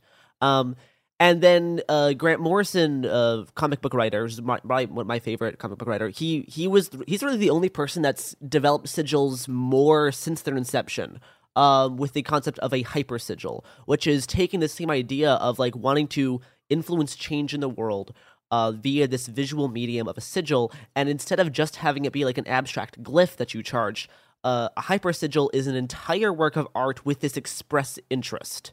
So everything that you do in this is trying to get some type of real world change, and it's very, very intentional, right? I mean, a lot of art already operates like this. This is why a lot of postmodern magic is very similar just to like making art, because it's the same kind of basic idea. Whether that be something like, like The Matrix, or, any type of art kind of does this already if it is good. And it can find ways to influence reality. So memes operate on this same way, and eventually people actually found that. Eventually, people on 4chan realized that they were doing sigils and started using this word, because it's really the same thing. When you're altering all of these images of this frog and posting it into all these different kind of more abstract, more like ugly, obscure, kind of like weird, like surreal types of memes, and you're spamming them on politicians' Twitter account, you're basically doing a group sigil and a group hyper sigil, because you're all making these individual things and you're spamming them into the world. And because there's so many of them, they're gonna have a real world effect. And they're going to have a real world effect in part because of the way human brains work, and in part because of the way algorithms work. Yep. Which is one of the things where like it's easy, especially if you're an impressionable kid, to mistake the algorithm doing what it's designed to do, which is find patterns, groups of people sharing something, and expand that to a larger group of people, because, if this cluster of people likes this will probably be something that's very successful. Algorithms are great at making synchronicities because that's what they're designed to do. That's what they're supposed to do. That's the whole point of why they exist. And that's why this is that's why because as you stated a little earlier, and one of these days on Bastards, we're going to talk about Helena Blavatsky and like the Theosophy movement in more detail, and like all of the occult stuff that fed into the early stage of the Third Reich. But the occult back then is very different from the kind of occult feeding into fascism now, which is heavily based around synchronicity, because it's also heavily based around social media and the way memes spread. Yeah, I think chaos magic has really gotten kind of a resurgence the past few years with social media and how algorithms develop, because they do mirror a lot of the concepts within chaos magic, because the internet's kind of a chaotic place, but it's not just pure chaos.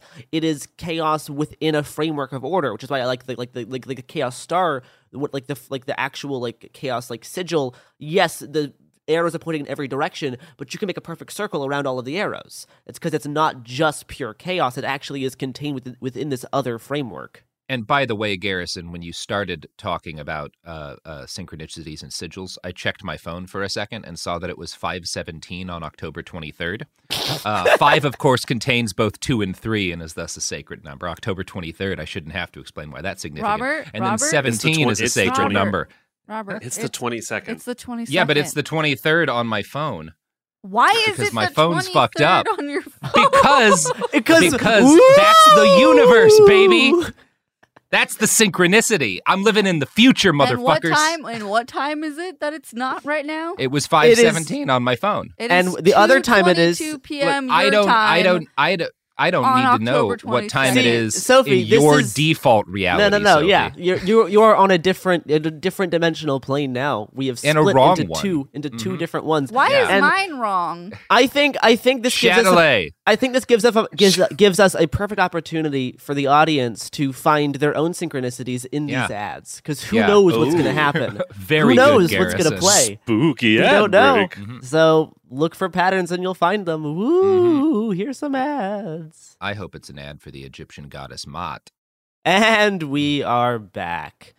We're gonna now actually kind of get into some of the actual Pepe nonsense. I think another important part to mention is that, like, for a lot of people doing this online, this is like an online pattern that happens all the time. It happens with stuff like this. It happens with Catboys. It happens with a whole bunch of stuff. Is that, like, stuff starts as a joke, and then you do it a lot, and the repetition basically makes you do it genuinely. Yeah, like me talking about getting all of my followers to a compound in Idaho where we die fighting the FDA. Exactly. Eventually, that turns into an actual death cult. So it starts as a joke, and then under repetition, it becomes genuine. This happens to basically almost everything on the internet. Yeah. Yeah, this leads to Garrison and I doing the inevitable Robert Evans Behind the Bastards episode. That's our last episode. Mm-hmm. Yeah, it was the last one. That's a 3-parter if I ever heard one. You hope so. You wish. Hold on. What are Catboys? That is a different I'm so podcast. Glad you're here. That is a different podcast, I think. Yeah, hi. Sorry. I know I only interject briefly. Is that are they like pre-furries? Is that something different entirely? No, kind of post-furry. It's kind of like post-left. It's rehumanizing the furry. So, like, the same way that they're humans too. The same way Sonic the Hedgehog is a Mickey Mouseification of Vegeta. Catboys are a rehumanification of furries. This is a whole process on the. I can explain this in great detail in a later episode. You're good, but I think we have enough. We have enough to talk about already. Understood. Thank you so much. I'm gonna go get my dog. Okay, sure. Would someone be willing to sacrifice their own mentality to describe the rise of Pepe, originally in the early 20-teens? Yeah, so it started as this guy's comic. There was nothing particularly weird about. Yeah, it was just it was a dude's comic. He was like feels good man was kind of his feels catchphrase. Good man. He was a chill dude. He was a chill dude. Yeah, not a fascist. Comic Pepe's actually pretty fun. Yeah, Comic Pepe's great, and the artist is lovely. He's like a millennial slacker who doesn't really know what to do with his life after 9/11, after the financial crash. He's just trying to kind of get by. The comic's fine. Yeah, the comic's fine, but the art, just like kind of the specifics of how he drew Pepe made him very well suited for a meme, because he's expressive, and he shows up and starts getting spread in 4chan, and that kind of idea goes viral, and it particularly gets attached to a lot of like the political shit on Poll and the people who are like churning into Gamergate and the alt-right. Sad Pepe gets very popular. Smug Pepe gets very popular. Yeah, and then as so Keck is kind. Keck, yeah, I mean, but that does tie into the frog shit. Keck is a bit late. Keck's a bit like later on. I think we'll go over more for like how Pepe is like the cartoon character got, as soon as it becomes a meme, it spreads out into all corners, and the people who memed this hardest were on 4chan. So this is how Pepe became very kind of tied to this. And I think the last bullet in Pepe, really solidifying him as an alt-right meme specifically, was the Richard Spencer punch. I think that's the thing that actually was like done. It's like, no, Pepe is just this now. He can't be anything else, because when Richard Spencer was being punched, he was describing what Pepe was. That was what's happening in that specific viral moment. If you want to talk about like magical terms, this is Pepe getting like charged. Like this is the idea of like this idea getting charged, because it is now going to be proliferated to the masses in this moment of like pure emotion. Yeah. So that's when Pepe really gets tied to that. And I think Hillary Clinton made it very, very worse. Yep. The way she talked about this kind of stuff on her speeches basically gave the alt-right a baseball bat to hit her with. The problem that Clinton and everyone else, because like a big part of, I would argue that like the largest part of why Pepe became a thing that was destined to last was that pundits and politicians, including Hillary and media people, kept talking about it as a fascist symbol and kept discussing like what it was. And that anyone who grew up on the internet, who grew up around these communities, knows that you would ignore them as much as possible. To the extent that that's possible, you don't feed the trolls. You don't give them power. Yeah, you don't. And talking about it, again, this is like chaos magic shit. Like referencing it, bringing it up, bringing it into the real world gives it power. That's the thing exactly that feeds it. Yeah. So that's how it got so much more power. The more Clinton talked about it, the more news media wrote about it. Everyone got so excited on 4chan. That is them winning, them seeing this thing. And then this goes back even it being far right. I can remember, because I was in these spaces when they first started doing shit like raids on the Church of Scientology. Every time there would be actual like news coverage of what people on the internet did, it got people so fucking excited, because like the internet had been this thing that didn't matter for the longest I think time. in the book I read about this kind of stuff, they did use the example of like Anonymous and the raids on Scientology being like a precursor to this type of like meme magic, of this thing of like internet forums influencing the real world through repetition and getting to like grow power by getting people who don't use the internet to talk about these same things. Yep.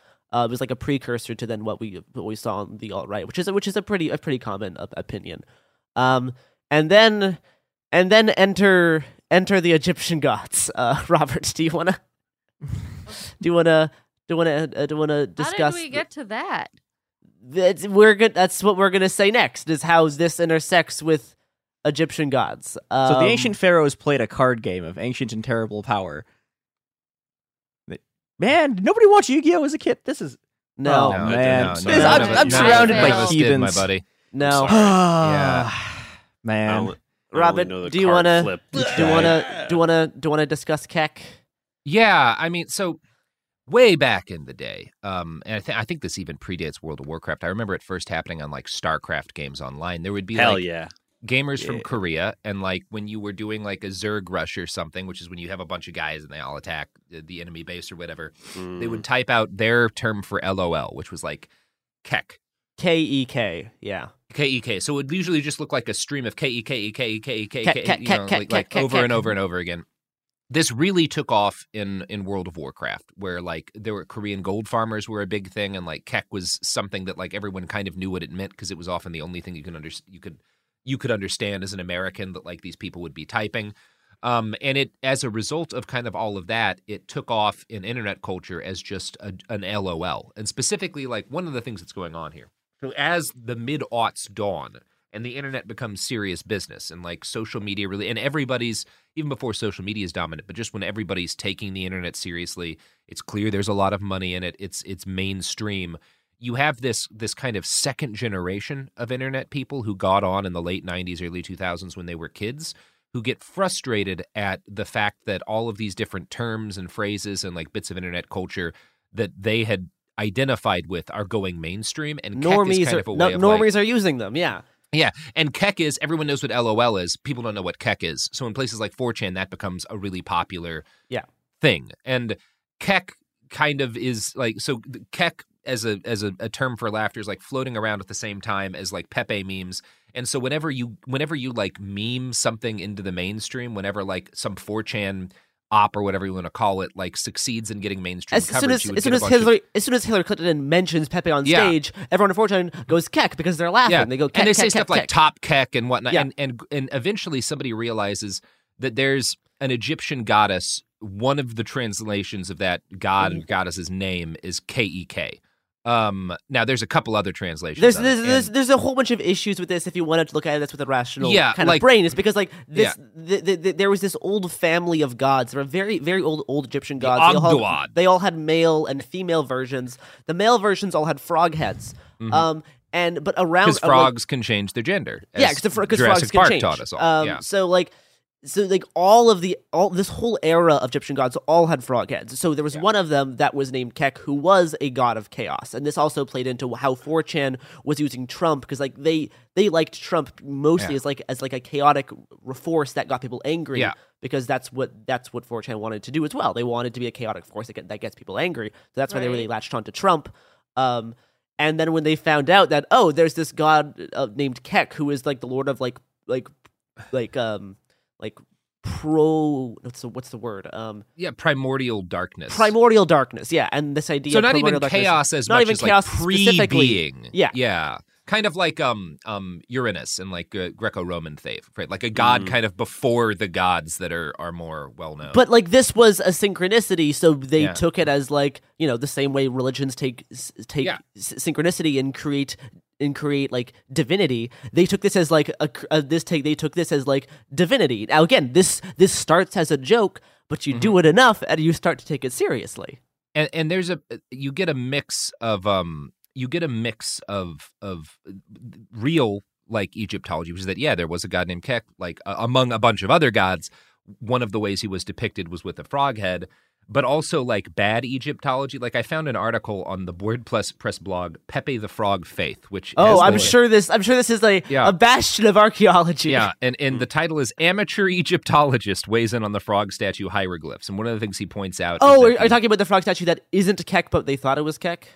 Yeah. And a number of things. So like one of the things this guy claims is that the hieroglyphics for Kek are a frog man, and then a couple of what he calls baskets. First up, they're cups, not baskets. Second, the actual hieroglyphics for Kek don't include the little frogman. They're like two of the little cups in this weird T-shaped thing.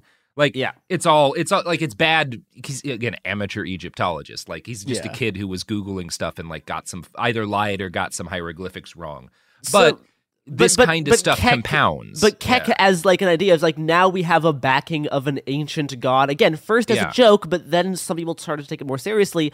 Really, really caught on among people because it's funny. Like it's just funny and ridiculous. It is funny. It's extremely funny. Of course, it's gonna catch on 4chan because it's hilarious. Yeah. Right. So they're going to start using this and repeating this and creating whole new memes. Creating like there's like an 8-part book series that's like fake books written by like someone who's like just memeing but pretending to take it seriously. But like the authenticity doesn't actually matter because it exists. It doesn't actually matter how authentic it is. Yeah. Like and there's weird coincidences that continue to occur. Like one of the biggest being there's this like phrase Châtelet, which creeps up in all of this and becomes like this exhortation that they use, like a way of like exclaiming and such. And then somebody figures out that Châtelet is also a song, like an Italo disco song, I think from the 70s. And the album that Châtelet is on has like a frog man face on the cover. And so they're like, it's a sign. And like all of the because you're gonna find frogs wherever you look now because that has become the new 23 thing. I mean, you're right. Frogs are not uncommon. Frogs are everywhere. You're gonna find them everywhere now. And there are every ancient religion everywhere in the world. I'm gonna guarantee you there's some fucking frogs in it because like they're everywhere and they're old. weird creatures. People pay attention to frogs. They've been around for a long time. Yeah, there's frogs have been around a while. Cute. So Kermit the Frog. The other thing that happened. So people not only basically created their whole mythology around this, creating different types of religion. There was like Kekism as a religion, the cult of Kek, esoteric Kekism, all with their own distinct differences because these people spend all their time on the internet. So they developed these things, and they also found this old frog statue that they said was Kek. It isn't. It's actually a god called Heket. But on the basis that doesn't matter. It doesn't matter. But on the base of the statue, it had glyphs which appear to us modern humans as they look like someone sitting on a computer, like they look like someone sitting in front of a monitor on a keyboard, and on the other side of the keyboard is a DNA is like what looks like a DNA spiral. So this is like Jesus God. Like genes, right? Genes are DNA. Memes are cultural DNA. This is a glyph of the god Kek on a statue with someone on a computer with a DNA spiral. Of course, you're gonna take this as like some like message from the gods. You're like, yes, I am supposed to be by my meme. I'm doing Kek's work to put Trump into office. Yeah, it's God, that's frustrating. It sure is.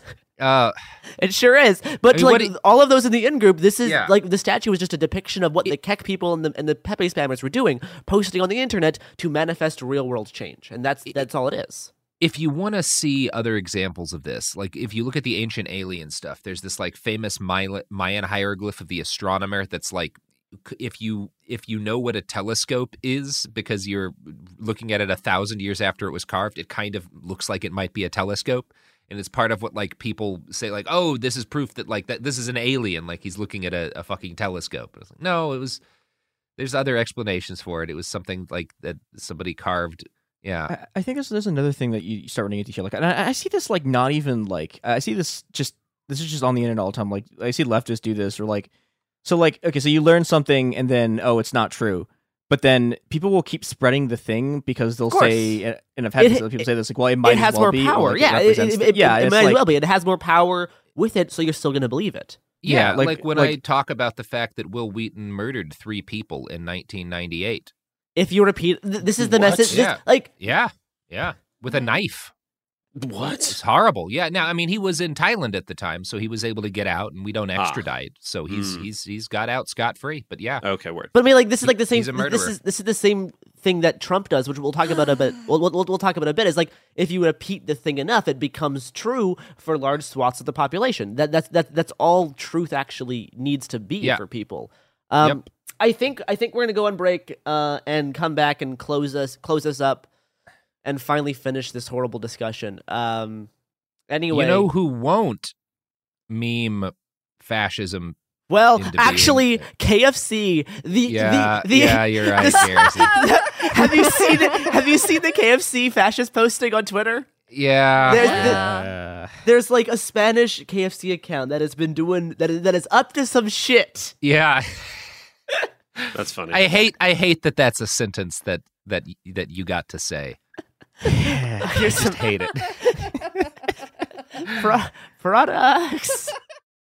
And we are back. I have finished an entire dark meat bucket, and I am so full. Yeah. Yep. And now I'm sad. I'm sad because I'm still thinking of the fascist KFC Twitter account. So we the other thing I want to mention is kind of Trump's own power of belief kind of idea, and how Trump was basically, using esoteric terms, was able to basically create an alternate reality for millions of people to live in. And there's really no getting through to them now because they are literally just in a different dimension. Yeah, and there's no way to pierce that other dimension. They're basically living in just a totally alternate reality. There's no use saying that it is the one that we live in. So Trump was obsessed with a few of these ideas. He's less he's less interested in like the woo and more interested in like the power of positive thinking, power of your own belief. Yeah. He grew up in a movement and a specific Norman church. Vincent Peale stuff. Yeah. He grew up following a specific movement and church that falls under the umbrella called New Thought. Yup. Which is where Trump's how strong Trump's ego is comes from this idea of that you need to reinforce yourself and reinforce your own victories, because if you do that, you're gonna find them. Right? If you're looking for 23, you're gonna find it. If you're looking for your own victories, you're gonna force them to happen, even if they don't happen to other people. Right? So that we see this happening successfully with the 2016 election. We see both all of the memeing. Everything that happened in the 2016 election worked for Trump. And it, of course he didn't win the popular vote, but that doesn't actually matter. But it worked in getting him to office. Now it worked less well for the 2020 election. But still, his reassertions that he won still gave us a lot of real world results, like the January 6th Capitol insurrection. Yep. So it's this, right? So this type of idea that if you reinforce this thing, if you reinforce this belief, if you have this idea and you keep putting it out into the world, it's going to manifest some type of real world result. Yeah. And that was January 6th. That's what that was. Yeah, baby. And that's the kind of the world we live in now. It's like the weaponized unreality world where people, because of how media works, because of how the internet works, they're able to create this like chaotic like sphere of energy and ideas that can like spread so much faster than anything used to be, that everyone can segment their own reality into to degrees that we've never really seen before because of how fast information can travel now. It is a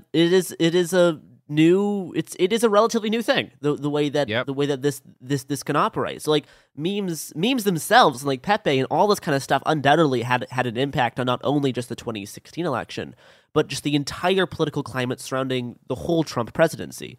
Now, to the degree to which we can credit meme magic or the god Kek, that part is meaningless because the effect is the same. The synchronicities were still experienced, and truth is just experiential. So the beliefs that we kind of hold will shape how we experience things anyway, and that will experience what the actual truth is. There is a great Robert Anton Wilson quote that is like, reality is what you can get away with. Yup. And that's like that like summarizes how Trump was able to be so successful. It's because he was able to shape reality, right? I think me and Chris were talking about this the other day about how Chris, do you want to say the thing about like the Democratic Party and Republican Party and how reality is different? Okay. So there's a thing, and Garrison I think was too young for this, but there's a very famous thing that one of the Bush administration people said about how Democrats lived in the reality-based community, and this was like a whole thing in like the 2000s. This is during the Bush administration, and everyone loses their minds, and this is like a whole meme on the Democrats that's like, oh, well, we're the reality-based community, and they're not. But then this is the interesting part. If you look at the second part of that quote, right, what he's actually saying is that so the Democrats are the reality-based community, right? They analyze reality. The Republican Party is the party that creates reality because they're the people in control of the empire. And this is what neoconservatism was, right? And the argument here basically is that the Democrats are, they're always going to be a step behind because they're merely analyzing reality, whereas the Republicans are using the power sort of the state to, change and define it. And this worked for them. I would argue this is how they came into power. This is how this is what they're still doing. Yeah. This is why every president since Ronald Reagan has just been Ronald Reagan with a mask. Yeah, but I think there's something very important here, specifically about how Bush took office, right? Because Bush steals the election, right? Bush does like the thing that Trump was trying to do is what George Bush did in 2000s, but with a riot, just with a very specific kind of riot. Yeah. But this is the thing. This is the thing that Bush and the neocons understood that the Trumpists kind of understand, but never quite solidified because they're not sort of insider political actors, which is that, okay, so all of the stuff about saying something and it becoming real, right? There's sort of a limit to this. If you don't have a gun. Now, if you have a gun, then the limits of that are you can do basically whatever you want because you can force everyone else to also accept this as reality. This is what the state is, right? And there's a whole thing. This is a couple like performance theory. Where it's like, so like you saying the thing makes it so, right? Well, this is what a state is, and this is how Bush won the election because he, unlike Trump, whose people tried to like take power directly by like storming the Capitol, Bush was smart, and Bush was like, oh, okay. I'm gonna declare that I won the election, but instead of like openly doing it, right, I'm going to get the Supreme Court to declare that I'm president, and and this requires the Brooks Brothers riot to stop the count and all this other stuff. We're like, it doesn't. Yeah, it's great, but it's like it doesn't matter that he didn't win Florida. Like if the votes had actually been counted, he would not have won Florida, but because he was able to get The evidence keeps pouring in. At this point, the facts are undeniable. It's an open and shut case. Monopoly Go is the most fun you can have in a mobile game. Millions of people pass Go every day because this game is always bringing something new to the table. Countless crazy tournaments you can join with your friends as partners or teams. Constantly changing challenges like money sprees or treasure hunts that keep it fresh with new wild mini-games. Timed events offering bonuses like massive multipliers or rent frenzies to help you get huge rewards. And there's so many rewards to discover. Rare stickers you can trade with friends to complete albums, delightful emojis to taunt people with when you raid their riches, unique playing pieces, and so much more. The verdict is in with Monopoly Go. There's something new to discover every time you play. So don't miss out. Go download it now for free on the App Store and Google Play. Focus Features presents Back to Black. I want people to hear my voice and just forget their troubles. Experience the music and her story Know this. I ain't no Spice Girl. like never before. That's my daughter. That's my Amy. On the big screen. I want to be remembered for just being me. Amy Winehouse, Back to Black, directed by Sam Taylor Johnson. Rated R, under 17, not a minute without parent. Only in theaters May 17th. Trinity School of Natural Health can help you be part of the fast-growing health and wellness industry. With an education that empowers communities, Trinity grads can change lives by applying natural health principles and techniques in holistic practices or stores selling nourishing health products. Offering 19 online programs that fit your busy schedule, you'll get training to help turn your passion into a career. Enroll today at trinityschool.org. That's trinityschool.org. Open a limited-time 11-month certificate at Kemba Financial Credit Union. At 5.25% APY, it's more than triple the national average, plus it's a safe and secure way to grow your money. Visit your local branch or kemba.org/cb for details. Offer expires May 31st, 2024. APY equals annual percentage yield. Restrictions apply. $500 minimum and $250,000 maximum deposit. Advantage status required. Comparison based on bank rate average. Federally insured by NCUA. Court to say that he was president, he was president, and that's like, that is the concept of magic words. Yep, and this is all the state is, right? It's the state is magic with a gun behind it. Yeah, it is. Yeah, the state is magic because you're right. It's like magic can't have a hard cap. There's going to be a certain amount of people that with Trump's reality altering kind of power, there's a certain that there is a hard cap on how much that can influence the general population.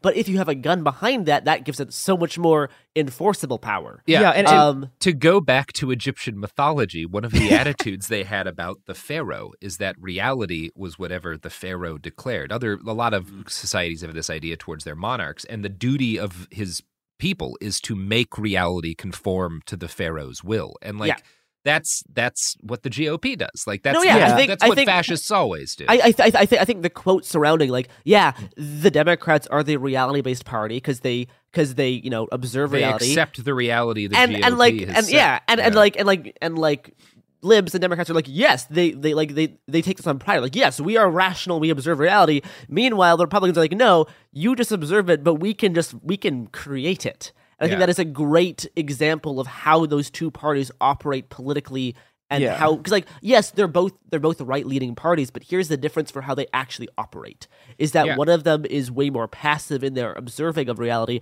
and one is okay with getting their hands dirty and actually forcing this type of reality-altering changes.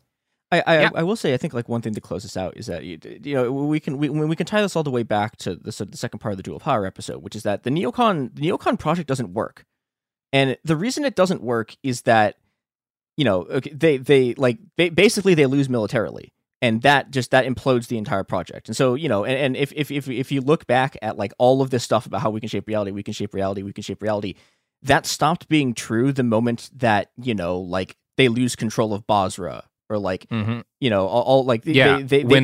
into other people. Muqtada al-Sadr proves to be unkillable by all the weapons of empire. It's and Sadr does this by Sadr sets up a bunch of baby clinics, right? He's like, here's a bunch of clinics. Here we'll give help to pregnant mothers. Are you guys really going to shoot us? He builds a militia around this, and he's able to. He's one of the smartest people on the planet. He's extremely good at what he does. He's not a good guy, but able to just a monster, completely shatter the neocons. Like they're dead. Like they don't like that project, which was like the culmination of this incredible this incredible intellectual project, this incredible military project, and they got their absolute ass kicked by a bunch of people doing dual power. Mm-hmm. Yep. I think, and I do want to talk more about kind of chaos magic and this. There's a lot stuff to talk on the pod in the future. I think this is a good grounding. And I think, I think this is a great intro to how these concepts overlap with politics. And I'd like to disagree on the end of this with one aspect, Garrison, because you said their reality can't be pierced, but the ancient texts speak of a spear that once pierced the side of Christ itself, and while Hitler held it, his armies were ascended, but it was stolen. And if we can find the spear of Longinus, Garrison, we can pierce their reality. I have a fedora, I have a whip. We can do We all have fedoras, Garrison. Let's do it. Let's go. All right. We are off to find the spear. That signs us off. The spear of destiny. You can follow our adventures on Happen Here Pod and Cool Zone Media on Twitter. And I'm sure we will give you updates for our spear adventures on the pod in the future. Sophie, we need $500,000 to find the spear of destiny. By the way. Okay. Great. See you on the other side.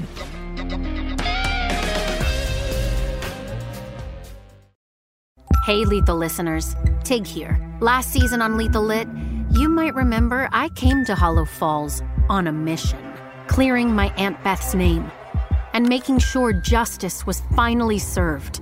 But I hadn't counted on a rash of new murderers tearing apart the town. My mission put myself and my friends in danger, though it wasn't all bad. I'm gonna be real with you, Tig. I like you. But now, all signs point to a new serial killer in Hollow Falls. If this game is just starting, you better believe I'm gonna win. I'm Tig Torres, and this is Lethal Lit. Catch up on Season 1 of the hit murder mystery podcast Lethal Lit, a Tig Torres mystery, out now. And then tune in for all new thrills in Season 2, dropping weekly starting February 9th. Subscribe now to never miss an episode. Listen to Lethal Lit on the iHeartRadio app, Apple Podcasts, or wherever you get your podcasts. The art world, it is essentially a money laundering business. The best fakes are still hanging on people's walls. You know, they don't even know or suspect that they're fakes. I'm Alec Baldwin, and this is a podcast about deception, greed, and forgery in the art world. You knew the painting was fake. Listen to Art Fraud starting February 1st on the iHeartRadio app, Apple Podcasts, or wherever you get your podcasts.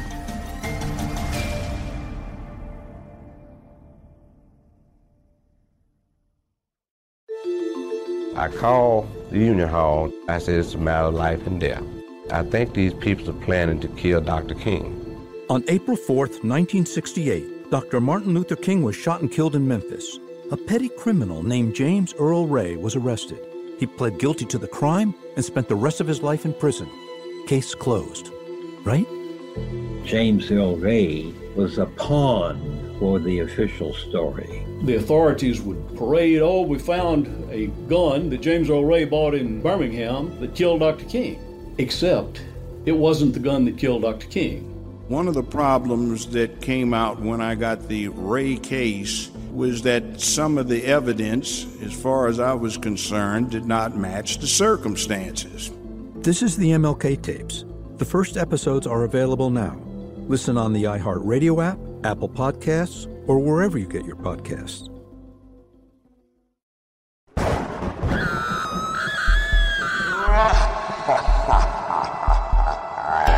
Kill 'em all! This has been It Could Happen Here, the show where I just kill them all. Garrison? Chris? You wanna take over? Oh boy. I just woke up. Haven't had coffee yet. That is incredibly spooky. Urgent murder. Well, it is spooky. You're right. This is true. I didn't realize that until just now, but retroactively that makes it fine. See? Extremely spooky. Yeah. What are we doing? Who are we? We're doing where It Could Happen Here. We're doing this is a podcast where we talk about spooky stuff that happens around Halloween. And today we are doing the spookiest thing of all, which will be revealed shortly. Oh boy, I hope it's Will Wheaton. Is not Will Wheaton. Well, unfortunately, that's the spookiest. I really should have looked for that tie-in because there might Wheaton be one. Is a CIA asset. We might get there. I don't know. Okay. See, this is I'm hacking a fraud, and I didn't actually look into this. The Will Wheaton connection. Yeah. Nope. Well, we missed it. You and most journalists. Yeah. All right. What are we doing? On June 14th, 1947, a rancher named W.W. Mac Brazel and his son Vernon were driving across their property when they encountered, quote, a large area of bright wreckage made up of rubber strips, tinfoil, and rather tough paper and sticks. Yeah, me too. This is just a regular night in Oregon, but yeah. Yeah. Continue. Well, Brazil's back in a time where people are baffled when weird things happened instead of going, oh, it's Tuesday. Yeah. So, oh man, what a time. Yeah. So they didn't just go straight to Twitter. No. He did something that was actually, kind of like a reasonably responsible thing to do in 1947, which is that he spends about a week like picking up all of the scraps that he can and like putting them in a box, and then he drives it to the sheriff. Okay, and sure. The sheriff's name is George Wilcox. I love that. Says a lot about the difference in urgency back then, where it's like, oh, this is important. I'll spend a week getting everything together before I take it off to the sheriff. Like, before the internet, you could really afford to sit on some shit. You could take your time. It was an era in which, like, if you had a busy life, 3 things happened. Okay. Yeah, so George Wilcox, the sheriff, looks at this and is like, I have no idea what any of this crap is. Like, what is happening? So he takes it to Roswell Air Force Base for further investigation. Ah. Now, Colonel Butch Blanchard, the commander of Roswell Airfield's 509th Composite Group, sends a team out to analyze the wreckage, which includes an Air Force intelligence officer named Major Jesse Marshall. Now, Marshall gives a now infamous series of quotes to the media that results in the Roswell Daily Record running the sentence, quote, the intelligence office of the 509th Bombardment Group at Roswell Airfield announced at noon that the field has come into possession of a flying saucer. Now, this is the birth. Yeah, well, I mean, this isn't the birth of modern UFOlogy, but this is, this is one of their most important events. Yeah, and, of course. The pictures do rule. All of the Roswell pictures are super rad because it's just random shit in a field, and they're like, "It's aliens! There's random shit in the field." Now, this is all happening amid just like scattered sort of reports of UFOs that have been cropping up throughout sort of like the post-war era. Yeah. And the next day, the Air Force releases a statement saying there's no flying saucer and the wreckage is just an air balloon. It's just, it's just why the balloon is fine. Yeah. So the Air Force is lying. Sure, Air Force, weather balloon. Yeah, they're lying. Everyone knows they're lying, but this is where things get bad, because what Mark Brazel really discovered was something even spookier and more sinister than aliens. What Mark Brazel had discovered was the American military-industrial complex. That the is wreck, incredibly spooky. It turned out that's what's really spooky. Oh, it's real spooky. By the end of this episode, they will have. I had to cut 2 times. They almost killed everyone on Earth. Okay, well, all right. So we're going to be judging folks for almost killing everyone on Earth. Like, you haven't almost killed everyone on Earth. Come on. That's true. Podcasting saved me from a life of mass extinction of the entire human race. And will eventually end all life on this planet. That's I believe in podcasting's potential to kill absolutely everyone. Yeah. It's great. It's a time. Actually, this part of this is actually going to be about how we get to the point where everyone is podcasting on the internet about things. That does absolutely play in to the Roswell incident. Yeah, because there's a strong line between shit like Coast to Coast FM and the old like conspiracy, the precursors to that alien UFO whatever radio shows and shit on the wideband back in the day, and podcasts where we are right now. Yep, it's great. It's a good time. We're descended from great media. We're going to continue to produce great media. We're totally not just like an a much larger version of the radio broadcast you get right before a genocide. That's not what's happening here. It's all, in fact, good and cool. I mean, this is why I tell people to get machetes. It's true. Oof, that was a bad. Yeah, that's made that comment. Look, we just got to make sure. Let's continue. Only ways to blaze on. Let's move right ahead. Now, the Air Force is lying out of its ass, but the Air Force isn't lying out of its ass because they have a flying saucer. The Air Force knows precisely what they've gotten their hands on here, because the unidentified flying object that has crashed at Roswell is actually something called Project Mogul.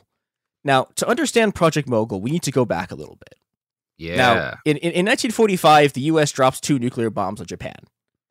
And this does a lot of things, literally all of which are bad.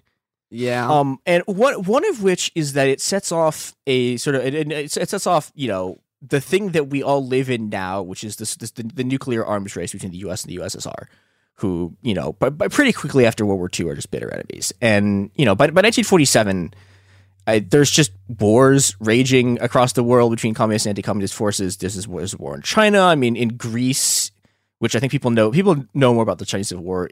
People know less about Greece, where just like the British are like, oh, the communists are going to take power, so they just like give all of the guns back to the fascists and they start doing the Holocaust again, and that sets off another civil war there.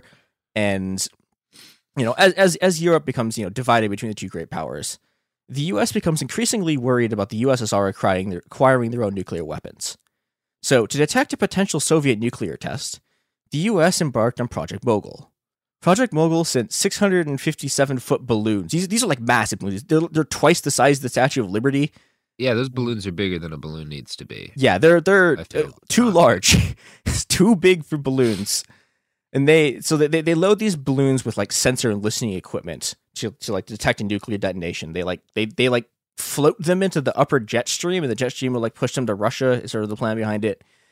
And this sort of works, except the Russians don't have nukes yet.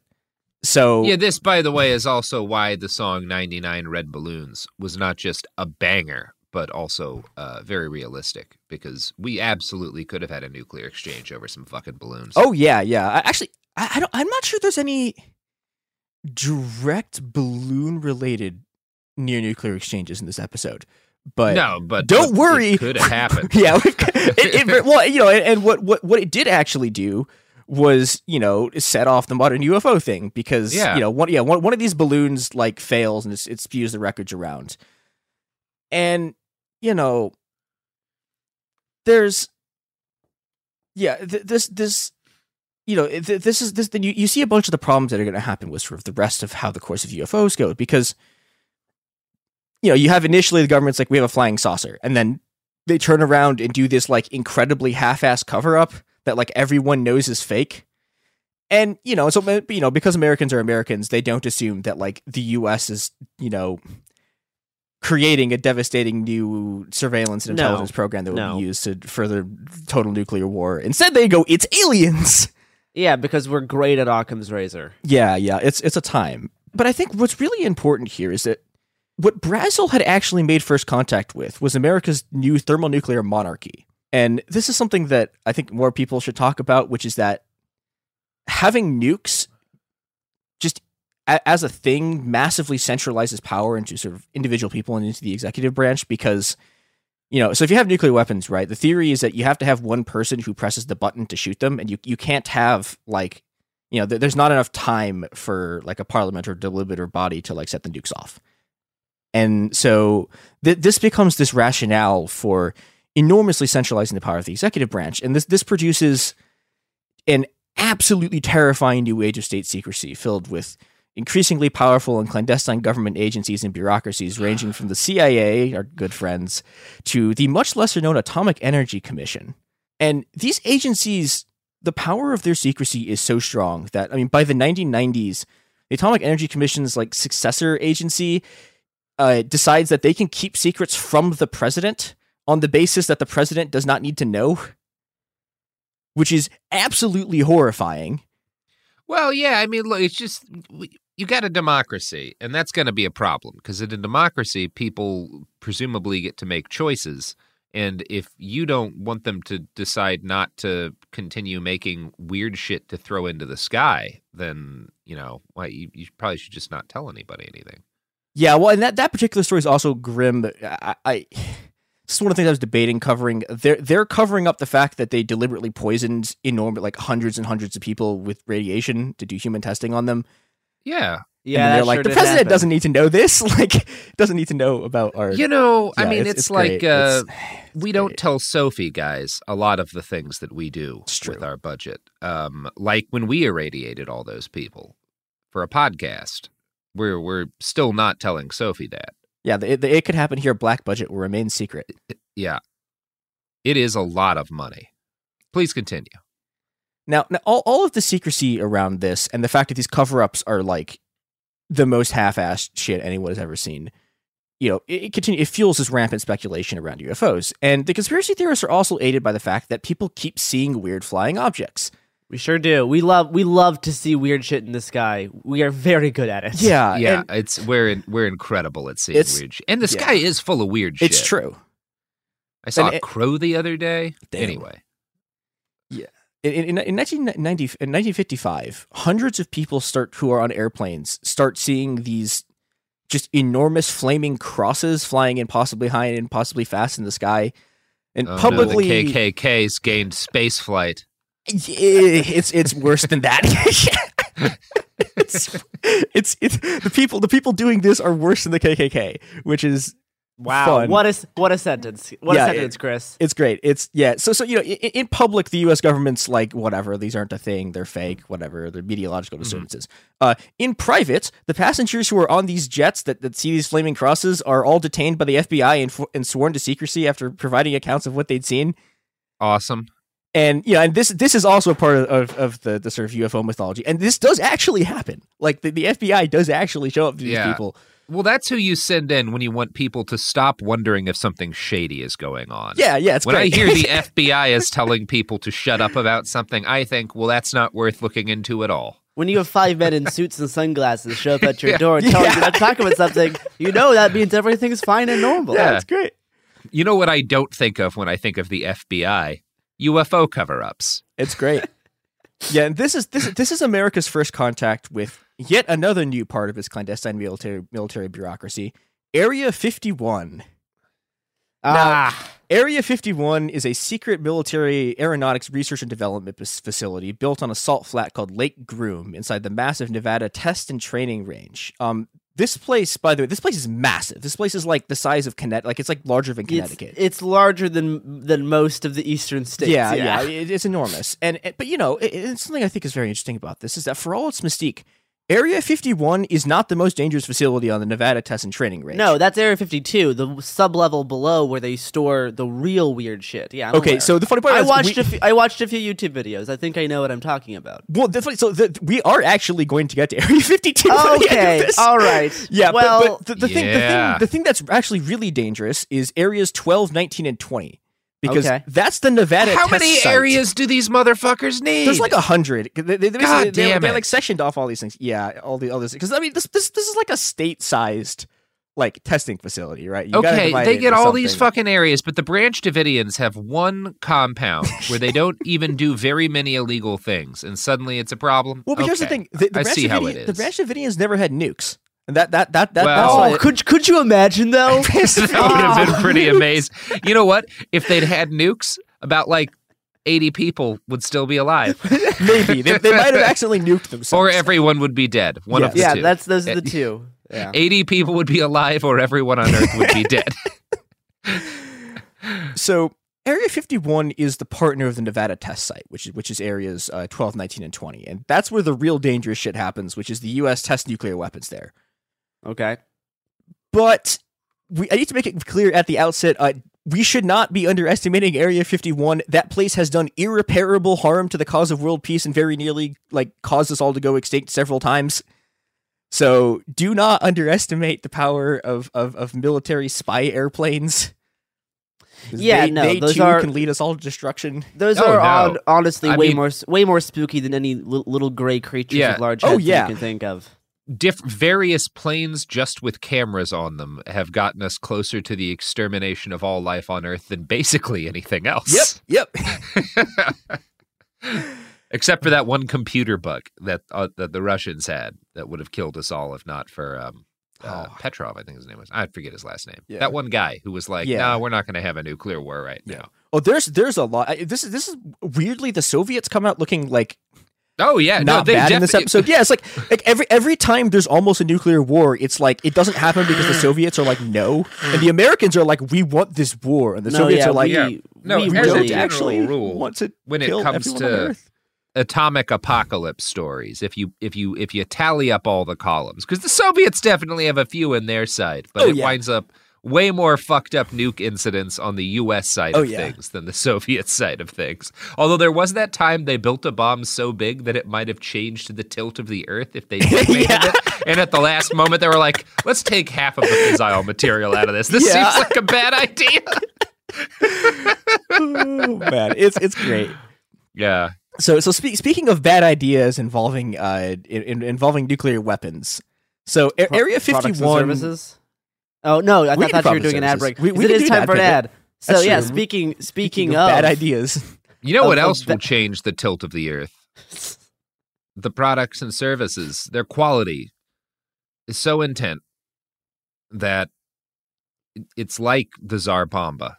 It is just like that. Explosive potential. Okay, here's some ads. Yeah. Area 51 was founded in 1951 by the Atomic Energy Commission, a federal agency established as a successor to the mother of all black projects, the Manhattan Project. Now, black projects are secret off-the-books military defense projects, the existence of which are kept secret even from Congress, which is a totally cool and normal thing to have in a democracy when your representative body does not know what anyone else, what the military is doing. Yeah. Now, Area 51 is interesting because it's basically like a black project of a black project. It's so secret that like the vice president, LBJ, who is like not a fuck off vice president, right? This is LBJ. No, LBJ Yeah. wields some power. He's like a Cheney type. Yeah, and Cheney's also going to show up in the story briefly. Yeah. But even he didn't actually really know what was going on there until like after JFK was assassinated. So this place is really secret. And as best we can tell, in its first 4 years, it was essentially the Atomic Energy Commission basically wanted a place to do off-the-books like pilot and aircraft testing. And they were able to do this so successfully that like we basically don't know what they did for 4 years. But that's good. Yeah, but in 1955, the facility is taken over by an even spookier organization, the Central Intelligence Agency. Our old friends. Yeah. Now the CIA, this is 1955, and the CIA has spent the early years of the Cold War getting just its absolute ass handed to it in Europe because this is what happens when a bunch of dipshit Harvard grads in like because they keep poisoning people with acid and that's all they're doing. But the problem is they're running into a real intelligence agency, which is the KGB, who like those guys do not fuck around. They don't just poison people with acid. They do. They're much more intense than the early 50s. The CIA. Yeah, and so they have this real problem, which is that the CIA basically can't get intelligence out of Eastern Europe, which is bad when your entire like state is based off of like fighting Eastern Europe. So that's kind of your main target. Yeah. So the solution is to fly a plane really high over Russia and use it to take pictures. Now seems good. Yeah, like I think like this sounds like I think kind of banal to us in the 21st century, where like because this is like pre-satellite. Yeah, and like we're all just sort of used to the fact that like the government is spying on us at all times. We sure are. But in 1955, this is incredibly radical. Like the U.S. has only had intelligence agencies for like 10 years.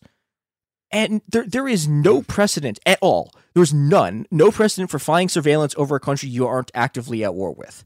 Like the only reason you fly an airplane over a country is if you're about to bomb them. People should note also that like the first 10 years or so that we had an intelligence industry, every single that we had intelligence agencies, every single vote for funding them, every single like vote for giving them new powers was like universally supported by both parties. There was zero dissent about whether or not we should have a CIA and they should have a giant black budget to do all sorts of scary shit that might provoke a nuclear war. Yeah, people were just like, well, of course. It's really bad, and I think this is this is what Area 51 actually is. The Area 51 is the place where the development of the permanent intelligence industrial complex is permanently solidified. And this all starts with the U-2. Now, the CIA brings in Lockheed Martin and a little-known but very powerful and influential defense contractor called EG&G, who, I mean, they do a lot of stuff. God, but that's such a defense contractor. Yeah, name. it's like it's the ultimate defense contractor name, and nobody knows who they are because they make like cameras and like film equipment and stuff. But like so these are the people who like made the cameras that could take pictures of nuclear explosions. Yeah. And and so the CIA brings them all to this like remote testing range in Nevada to work on a secret project called Dragon Lady. Now, in its early stages, Area 51 is so secret that like even the Air Force doesn't know about it, and this like really pisses off the Air Force's senior generals. In particular, a guy who is going to become very important to this story, Air Force General Curtis LeMay, who like that man. Like that, I don't say this very often about historical figures, but like, so if someone had assassinated General Curtis LeMay, the world's like we would like the amount safer that the world would have been. LeMay was one of the architects of saturation bombing, starting in World War II and continuing from up to now. We didn't stop, and that is not the worst thing he's involved in. Yeah.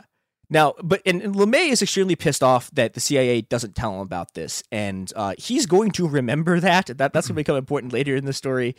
But eventually the CIA is forced to bring the Air Force into Area 51 for a number of reasons, partially because they're flying airplanes, and partially because the U-2 is like kind of a piece of shit. And part of it is, okay, so they're learning how to fly planes really high for the first time. But the U-2, if you fly it too slowly, it stalls, which is like, okay, that's kind of a normal airplane. Yeah, thing. the U-2 is an amazing aircraft because it just is one of the most absurd pieces of aviation equipment ever designed. And like watching those things take off and land is the most funny thing imaginable. It's wild. Like the other problem is thing. Okay, so like so it has the stalling problem, but it also has the problem if you fly it too fast, the wings will fall off.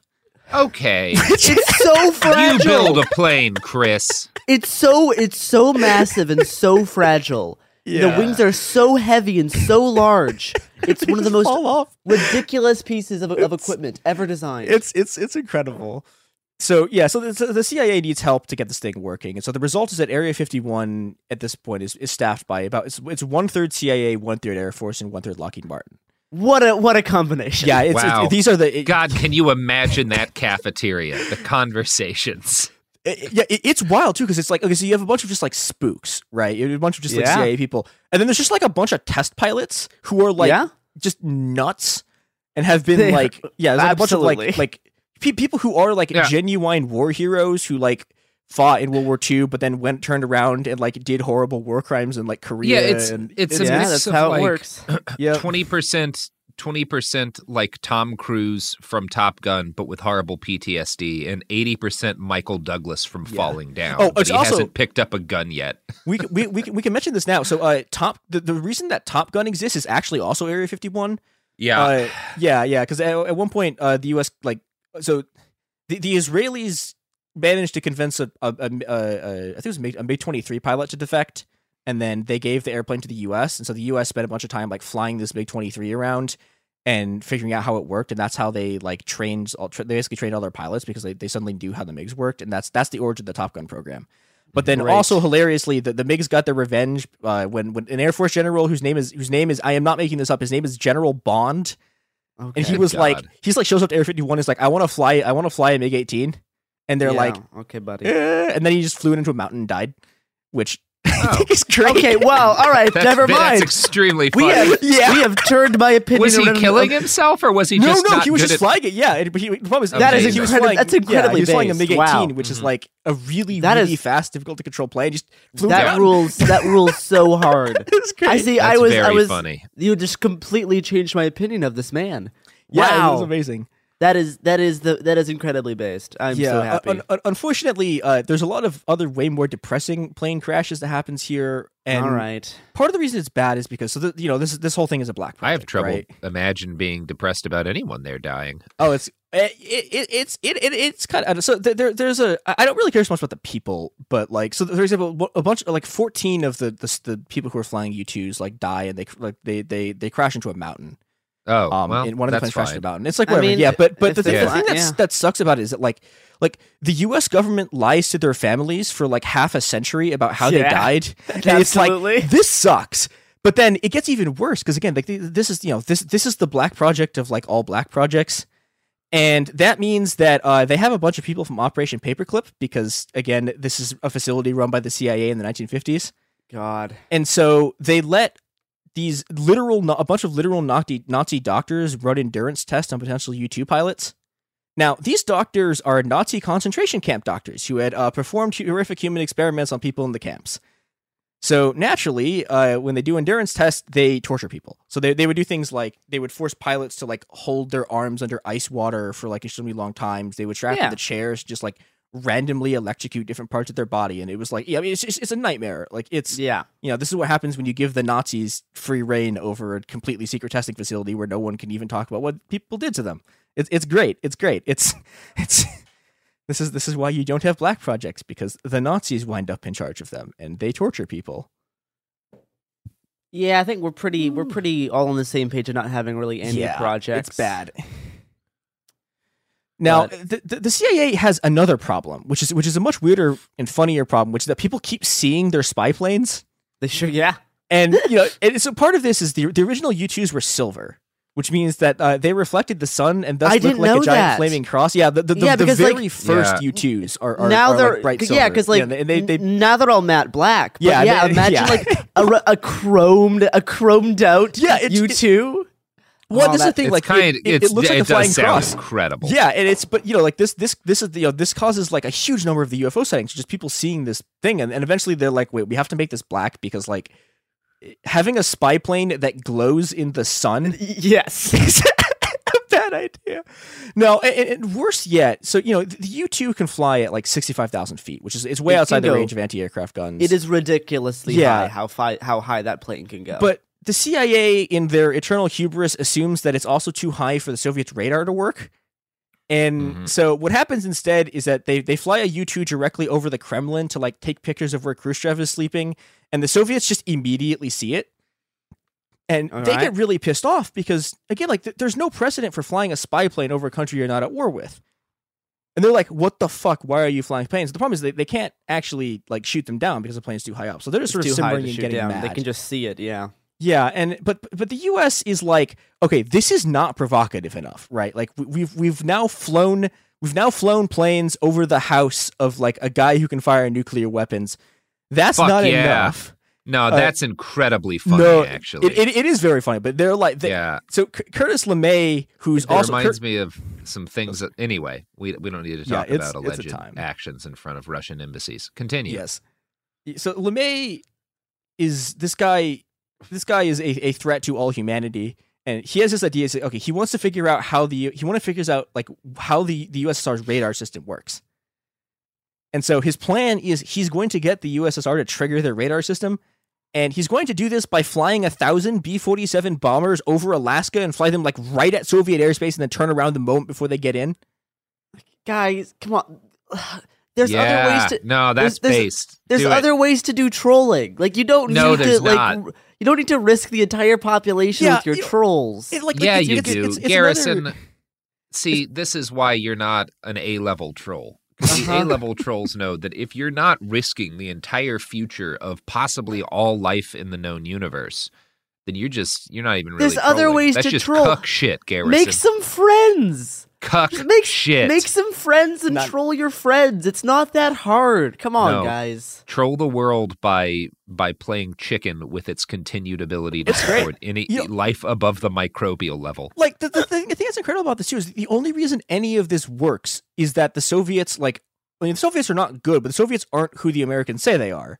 No, like, they're sure not. Like if the U.S. had done this against the U.S., everyone on Earth would have died. Oh, we would be so dead. Yeah, we would have nuked the shit out of all life. Yeah, would have been the end of it. And LeMay, like you can say of like who LeMay is. LeMay, someone asked him about this afterwards, and he says, and I quote, "With a little bit more luck, we could have started World War III."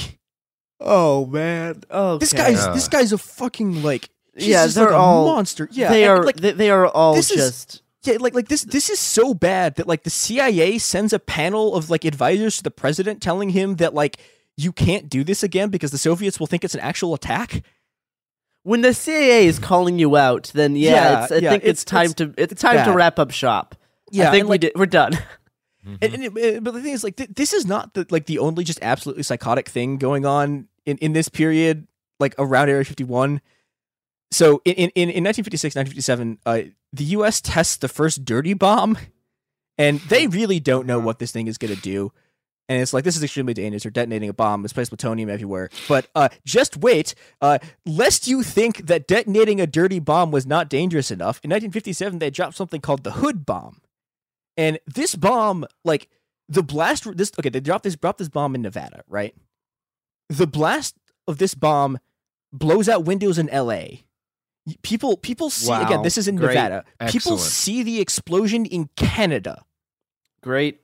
Like they see it in Mexico. Like you can see it from 800 miles out to sea. And the funniest part is that it temporarily renders Area 51 uninhabitable, and they forgot to tell the people at Area 51 to evacuate.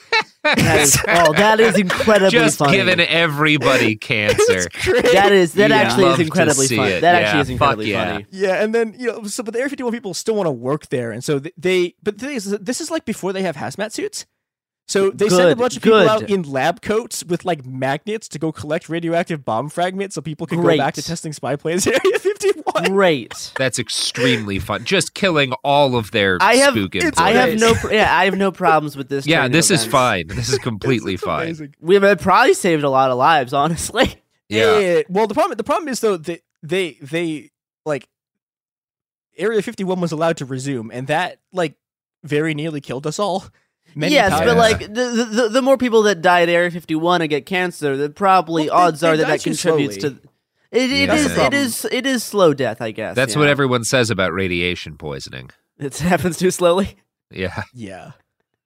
Now, okay, so Area 51's U-2s are like continuing to do flights and pissing off the Soviets, but unbeknownst to the Americans, the Soviet anti-air capacity was rapidly improving. And on May Day 1960, the U.S. pushes it too far, and they send a pilot named Gary Powers to fly over the Soviet Union, and the Soviets just like shoot the shit out of him. And there's actually this really cute moment where like he crashes and he's survived, and he's found by some random Soviet farmer, and the Soviet farmer just like is like, oh hey, cool, just like gives him a cigarette with Lucia the space dog on it, and they have this like very nice moment where they smoke a cigarette together, and then Powers gets arrested by the Soviet government and put on trial for espionage. Now. The interesting part about this is that, so the U.S. assumes that Powers is dead, because when they designed the U-2, the CIA was like, oh yeah, if this, they didn't tell the pilots this, but they were the CIA, crashes, everyone will die. You are done. Yeah, it's like, oh, but Powers lives through it. And so the U.S. is like claiming on live television that Powers was like, oh, this wasn't a spy plane. He was collecting high altitude weather data for the National Advisory Committee for Aeronautics. Sure, he was. Of course, sure. This lets Khrushchev has like his finest hour here. It's like incredible theatrical moment. He gives this incredible speech that's like he's like asking like comrades like what would happen if Soviet planes flew over Detroit? An immediate war, and he goes on this thing about how he's accusing like he's like, okay, so who sent the spy plane? And he's like, well, it couldn't be the American people. It must have been the American militarists running the spy plane program without the knowledge of the commander in chief. And so the U.S. like keeps denying it. And then Khrushchev, a couple of days later, gets another incredible line. I'm going to quote from the speech because it rules. Comrades, he said, I must let you in on a secret. When I made a report 2 days ago, I deliberately refrained from mentioning that we have the remains of the plane, and we also have the pilot, who was quite alive and kicking. And the U.S. just like gets owned because they've been. Oh my God. Yeah, I'm sure the States isn't thrilled. Oh, it's like it's an enormous embarrassment for this, and there's a couple of other great lines. So Gary Powers gets tried for espionage, and there's this incredible line in this trial where Sergei Rudenko, who's he's an Air Force general, and he's also part of the trial, and he calls Area 51 quote a criminal conspiracy between quote a major American capitalist company, an espionage and reconnaissance center, and the military of the U.S. And this is when true. You're right. You're right. That is true. You gotta this is literally what Area 51 is. But this is where everything goes to shit, because there was supposed to be a massive like USSR peace summit to like look at denuclearization. Yeah, and so and Khrushchev is like, okay, Eisenhower, you need to apologize for flying spy planes over our country, and Eisenhower is like, no. And the conference is canceled, and the world is plunged into mortal peril that will only barely survive. But barely, I mean, we did it. It's fine. Oh yeah, we got extremely lucky. All of this basically causes Khrushchev to like start a military buildup in Cuba. And you can see where this is going, but don't worry, lest you think that Area 51 is only indirectly responsible for this. They are in fact directly responsible for the Cuban Missile Crisis. Oh, good. And Area 51 does. They do a bunch of other stuff to like fuck with the Cubans. Like they have this thing where they send in pilots like right up to Cuban airspace and like have them basically trade missile locks with Soviet pilots so that they can test the Soviets like electronic weapons capacity. And it's like, again, cool. Once again, we only didn't die because the Soviets didn't shoot after the U.S. did some like just absolutely bonkers, some shit we would have absolutely shot them for doing. We would have nuked if Moscow. they'd done it to us. If a MiG had buzzed like Washington D.C., we would have ended all humanity. Yeah, we sure would have. Now, they fucking knew that. God, that has to be so frustrating. Yeah, like not a lot of sympathy for the USSR in my book, but just being like, well, this is unacceptable, but if we do literally just what they're doing to us, they will end all life on Earth. Yeah, so I guess we have to be chill here. Yeah, it's like, yeah. Well, and speaking of doing things, there's also an incredible Bay of Pigs connection, which is that Richard Bissell, who's the guy who did Bay of Pigs, was the guy who ran Area 51. And one of the reasons why it fails is that, so remember when I talked about how the CIA pissed off Curtis LeMay by not telling him about Area 51? So LeMay is supposed to send a bunch of B-52 bombers to support the Bay of Pigs, and he doesn't do it. And his defense is that he fucked up the time zones, which we've all missed meetings because of that. I'm late all the time because of time zones. It's that you know what? Curtis LeMay did nothing wrong. Yeah, instance, it's amazing, and this causes Bissell, but it doesn't work because it's a clusterfuck, and this causes Bissell to get kicked out of the security establishment, but it doesn't stop the U.S. fucking with Cuba. Of course not. So some more areas. We still haven't stopped fucking. Oh yeah, with Cuba. No, we're like never going to. It's incredible, but okay. So this is the time that came closest to killing us all, which is that. Well, Chris, you know what will also eventually kill us all? Products and services. That's not even a joke. That's just true. Yeah, all of these things that is being sold for fake money. So buy products. And this is when Garrison goes on a rant about fiat currency. Oh, we're back, and we're talking about the Honda Fiat, which is certainly a car.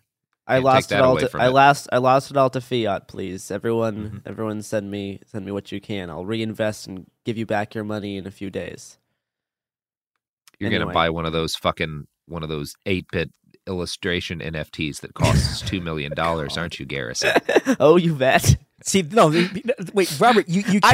I heard now that they're making physical copies. This is a brand new phenomenon. They're making physical versions of an NFT, so you can actually like have something. Yeah, it's amazing. I'm sure it costs an extra fee. There's nothing else like this. It's like art, but you actually can have it. It's the first time. It's groundbreaking. Really, Garrison, amazing. Robert, you guys, you can't tell the public how we funnel all of our money around for our black projects. You're not allowed to explain our money laundering schemes on air.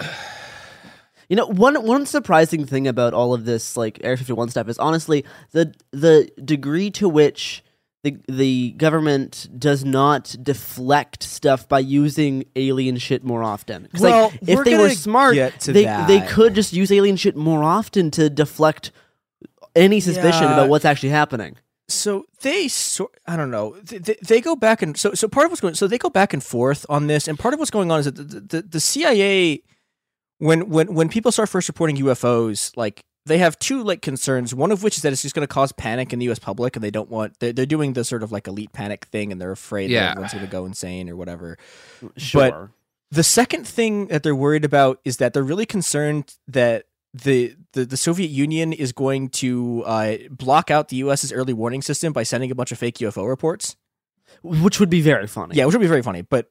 So their initial line on UFOs is like they spend a lot of time trying to get everyone to like not believe in them because they're like this is spreading hysteria and it's like damaging our early warning capacity because people keep reporting, and also because people just keep seeing their spy planes, and so they're just like, guys, there's no UFOs. We'll get to in a little bit of some more about that because there's a lot of very weird stuff going on there. But first, we have to almost end the world. All right, let's just do that first, and then we'll get to that. In 1962, the CIA flies a U-2 over Cuba, and they get a bunch of pictures of nuclear weapons. And this is basically the thing that starts the Cuban Missile Crisis. Although I also we need to talk about LeMay one more time because before they get these pictures, LeMay is convinced there's no nukes there. And LeMay wants to do a preemptive strike on Cuba to stop the Soviets from bringing missiles in, which, again, literally would have killed us all.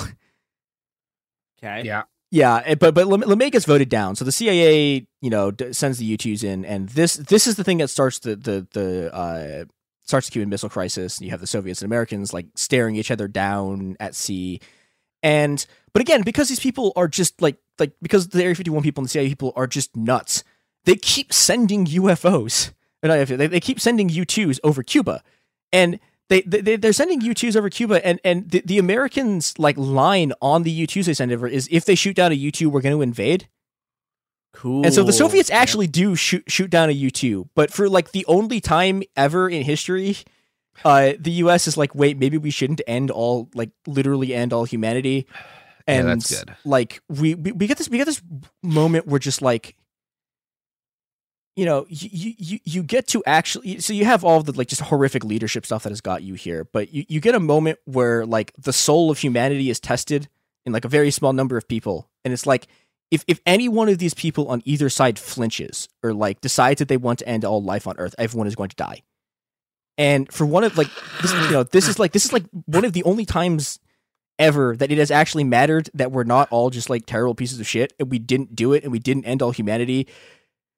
And eventually, the whole thing is wound down.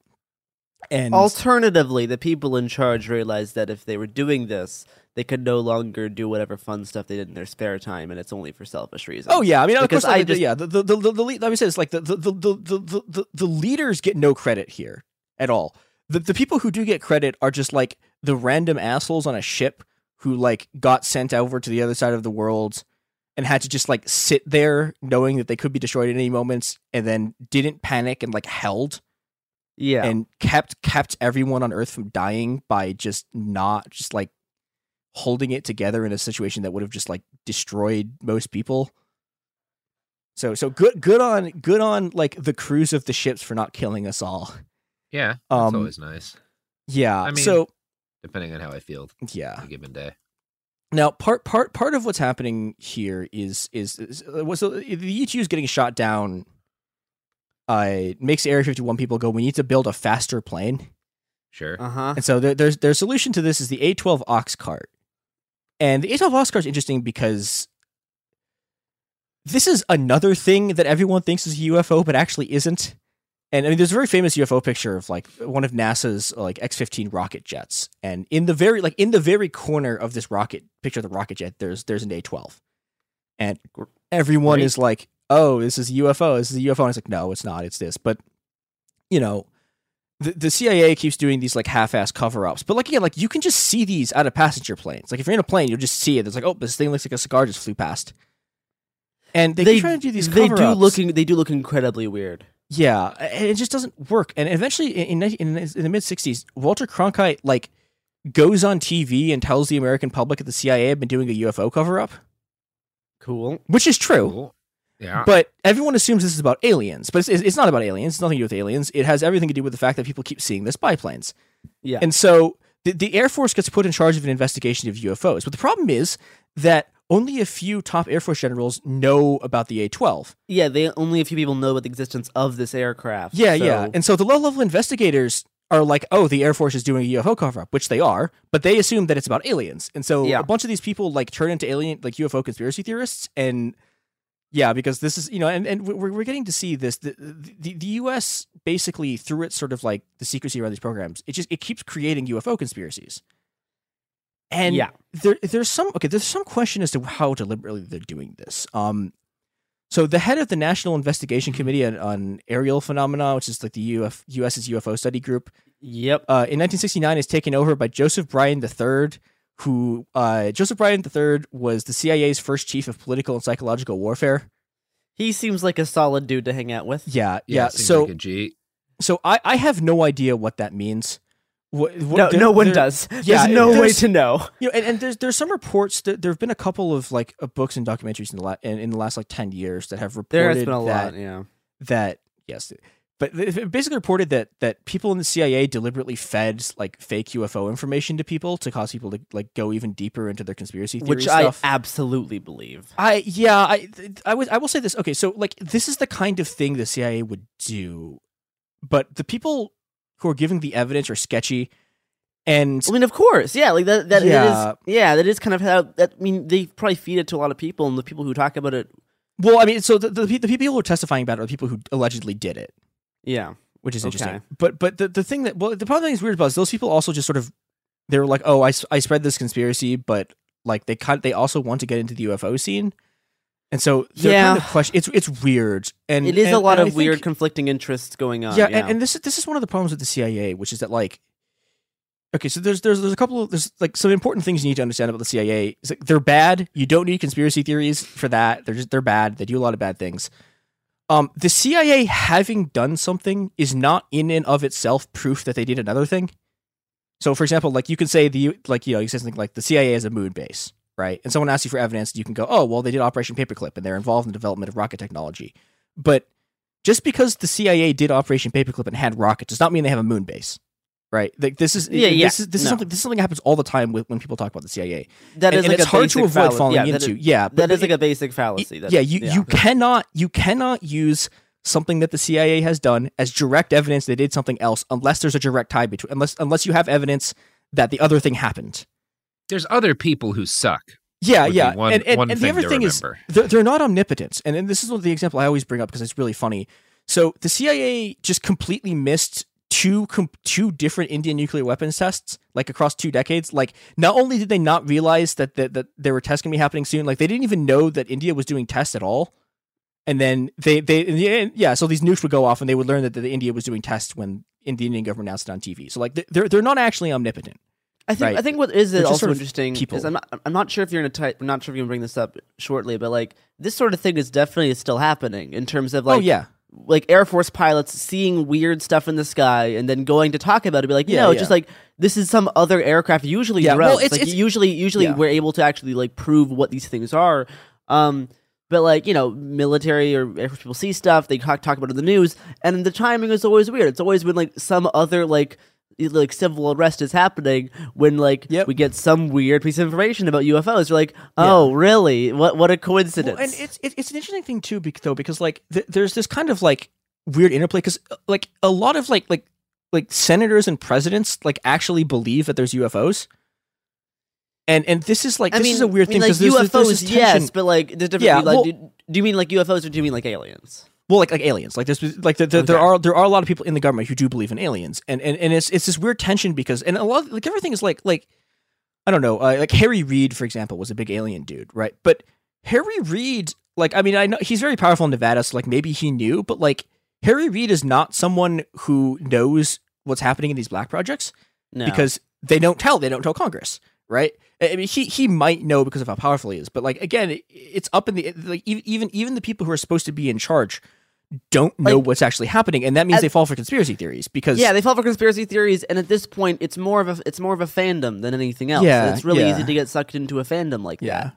So I don't trust any congressman on any level, specifically around this issue, because this is solely a fandom issue. It's like taking their opinion on like religion. It's like I care zero amount because it's only a fandom. At that point. But I think that the thing that is very dangerous about this though is that again, Area 51 is like the existence of Area 51 is like an atrocity to anyone who thinks you live in a democracy. They have almost killed us like multiple times, and everyone is like, "Oh, it's the aliens." It's like, no, they literally almost ended life on Earth like 4 times. And yeah, you know, what we're gonna get into we'll get into the other horrible stuff they do in a second. But I do want to talk about the one cool thing they did. Okay, they did one thing that was incredibly awesome. That was the greatest thing the American Empire's ever produced, which is they made the SR-71. And the SR-71 is fucking sick. This is the coolest airplane anyone has. Like, just like go Google a picture of it. It looks so cool. It could hit Mach 3.4. Like, it's just fast. It's faster than bullets. It doesn't have any weapons on it, and its defense strategy, if someone shoots a missile at it, is to outrun the missile. Yeah, it is the strategy. It's what the X-Men's plane is. The X-Men's plane is based off. It's the coolest thing dope. ever. It's a fucking rad plane. It does look just like the X-Wing. It does look just like the X-Men's jet. It's specifically a modified SR-71. It's dope as the shit. Sickest thing ever. And it's like, from that was the pinnacle of the American Empire was when they made this one just absolutely incredible machine. And then they used it to do war crimes in Vietnam, and then they were like, oh, it's too expensive. Dick Cheney, who is a demon in human form who will one day return to the hell that spawned him and spend the rest of his days being torn apart by Satan, has the program killed because he wants to make B-2 bombers. And he's like, oh, we got to be able to drop nukes from weird triangle planes. We can't run the coolest plane of all time ever anymore. Ooh. So he kills it, and it's depressing, and it's everything is bad now, and he will rot in hell eternally for of his many crimes, killing the SR-71, the only good thing the Americans ever did. He should have. This is the only thing we should have ever spent money on as a country. Yeah, but if no roads, just a network of SR-71s taking people. It was almost $300 million in today's money. For one, yeah, sure, but like the F-35 is like $1 trillion. It's like $1 trillion. Look at how much worse that plane looks than the SR-71. Like every successive flying around in an F-35. No, they're so wet. They're so bad. Because Professor really Xavier has fucking style. Unfortunately, so there's the other things they're building there are horrifying. One of the most important ones that I think people have sort of like forgotten the real impact of is that the F-117 Nighthawk. And so Area 51 is basically where America's stealth technology is developed. Yeah. Which really does sound like conspiracy, but like, no, this is actually like, this is what they're doing. Where else are you going to do it? Yeah, they're doing stealth technology. And the Nighthawk is really bad. And the Nighthawk is really bad because it fundamentally changes the balance of power between anti-air weapons and bombers. And this means that the U.S. can just like, I don't know, for example, just obliterate an army of fleeing Iraqi conscripts without having to like worry about someone shooting down their planes. To be fair, I do think the Nighthawk looks way better. The evidence keeps pouring in. At this point, the facts are undeniable. It's an open and shut case. Monopoly Go is the most fun you can have in a mobile game. Millions of people pass Go every day because this game is always bringing something new to the table. Countless crazy tournaments you can join with your friends as partners or teams. Constantly changing challenges like money sprees or treasure hunts that keep it fresh with new wild mini-games. Timed events offering bonuses like massive multipliers or rent frenzies to help you get huge rewards. And there's so many rewards to discover. Rare stickers you can trade with friends to complete albums, delightful emojis to taunt people with when you raid their riches, unique playing pieces, and so much more. The verdict is in with Monopoly Go. There's something new to discover every time you play. So don't miss out. Go download it now for free on the App Store and Google Play. Focus Features presents Back to Black. I want people to hear my voice and just forget their troubles. Experience the music and her story. Know this. I ain't no Spice Girl. Like never before. That's my daughter. That's my Amy. On the big screen. I want to be remembered for just being me. Amy Winehouse, Back to Black, directed by Sam Taylor Johnson. Rated R, under 17, not a minute without parent. Only in theaters May 17th. Trinity School of Natural Health can help you be part of the fast-growing health and wellness industry. With an education that empowers communities, Trinity grads can change lives by applying natural health principles and techniques in holistic practices or stores selling nourishing health products. offering 19 online programs that fit your busy schedule. You'll get training to help turn your passion into a career. Enroll today at trinityschool.org. That's trinityschool.org. Open a limited-time 11-month certificate at Kemba Financial Credit Union. At 5.25% APY, it's more than triple the national average, plus it's a safe and secure way to grow your money. Visit your local branch or kemba.org/cb for details. Offer expires May 31st, 2024. APY equals annual percentage yield. Restrictions apply. $500 minimum and $250,000 maximum deposit. Advantage status required. Comparison based on bank rate average. Federally insured by NCUA. Than the previous plane we mentioned. The SR-71. No, the SR-71's way cool. I mean, that Hawk's not a bad-looking plane, but the Nighthawk is a SR-71's beautiful so cool. plane. It is a horrible killing machine. It's all it's designed for, and it looks like it. It looks like death. Like the plane looks like it's death. true. It does. It look like. Well, that's why I like the SR-71 though, because the SR-71 just looks like it's like a race car looks that like flies. Sexy death. Yeah. Whereas this one the looks Nighthawk like is like this one looks like we're gonna murder you. like a government put into a plane that is death. That is what this that is what it looks like. And so and this is part of a transition. The Nighthawks actually is there's an interesting transition that's happening here, which is that so the Nighthawk tested at SR-7 the Nighthawk is tested at Area 51. But this is the first plane that like can actually drop bombs that Area 51 ever made, because up until this point they've been doing reconnaissance aircraft. They've been doing the U-2, the S-71, the A-12, which is like a worse they're just SR-71. capable of accidentally ending the world by whereas brinksmanship. These also things, deliberately ending it by dropping bombs. Yeah, and this is when the CIA gives control of Area 51 to the Air Force. It's 1971. Got it. Okay. Yeah, and this is also where Area 52 comes in, because Area 52 is it's literally just a facility next to Area 51, and so they Area 51 is like Area 52 is built up basically to like house the Nighthawks. Now it is interesting that like the older Nighthawks look a lot more like UFOs than the newer Nighthawks. Like the newer Nighthawks look more like the stupid like Tumbler Batmobile, but in a plane. The older Nighthawks look a lot more sci-fi. And it is interesting looking at the difference to be like, if I saw the older Nighthawk, I'd be like, oh, that's a UFO. If I saw the newer Nighthawk, I'm like, oh, that is like a military plane. Yeah, well, and I will say this. So they start doing a lot of things to like reduce the number of UFO sightings they produce. So like they start flying at night, because it turns out it's actually really hard to see a black airplane at night. But you know, the other thing that they're doing in Area 51, and they've been doing this really since the 60s, is Area 51 is where the U.S. basically develops its drones. Yeah, and that is the modern thing that pilots see and then talk about on CBS or whatever. And you know, and it's interestingly, so I mean, I had been sort of aware of this. I didn't fully understand it. The U.S. like had drones in the 60s. We've had them for a long time. Yeah, like they like one of the things they do with the A-12 is they had this like ramjet drone on top of it, which is like pretty sick. Like a ramjet drone is sick. Like that's just like a cool thing. I mean, if it wasn't used for killing people, then all these things are cool. Yeah, they're only designed to kill people. Well, yeah, but the fun part about the ramjet thing is they had to stop using it because it kept just like cutting the airplane, like kept cutting the A-12 in half. Okay, well, critical support to the ramjet drone. But yeah, and I think that the last thing we should talk about is that, so Area 51's the latest thing that we know that they did that is horrifying and awful is, so up until 9/11, there had been a line in the U.S. military, and that line was, you do not put weapons on unarmed drones.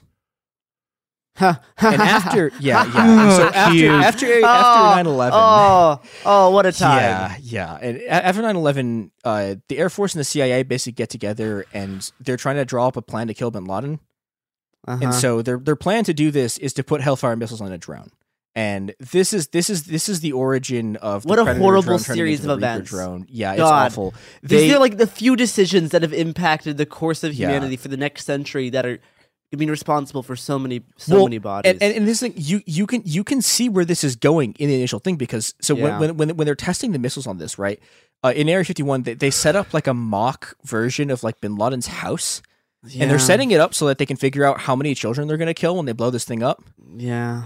And that's been Area 51's modern No, the worst thing to come from places like this is putting guns on robots and drones. This is the worst thing that humanity can do. Almost ending the world with nuclear weapons, and then now drones. Deciding to put bombs and weapons on little tiny things that fly and little robots that crawl around. This is the worst thing imaginable that we could have just not done. Yep. But we're like, nope, let's do it. And it sucks. And the thing is, I heard about it is even the 70s CIA was like, this is a bad idea.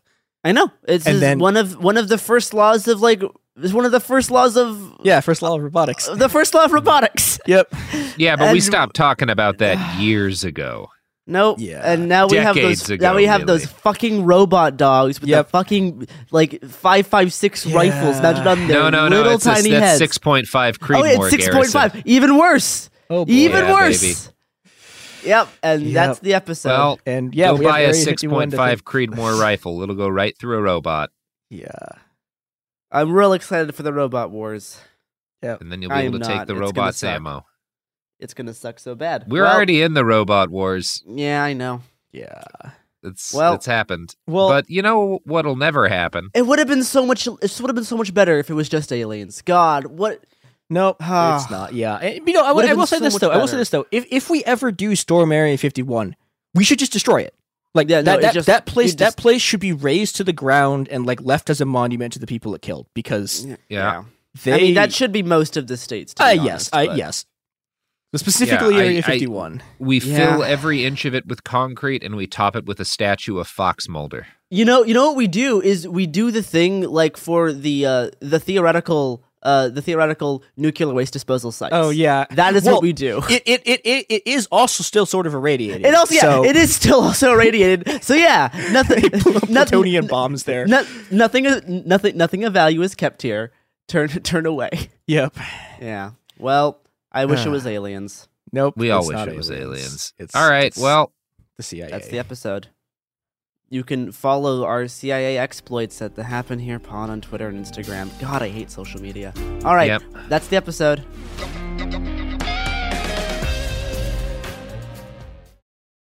Here's to the great American settlers. The millions of you who settled for unsatisfying jobs because they pay the bills and, you just kind of fell into it. And it's totally fine. Just another few decades or so, and then you can enjoy yourself. Of course, there is something else you could do. If you got something to say, you could, start a podcast with Spreaker from iHeart and unleash your creative freedom and spend all day researching and talking about stuff you love.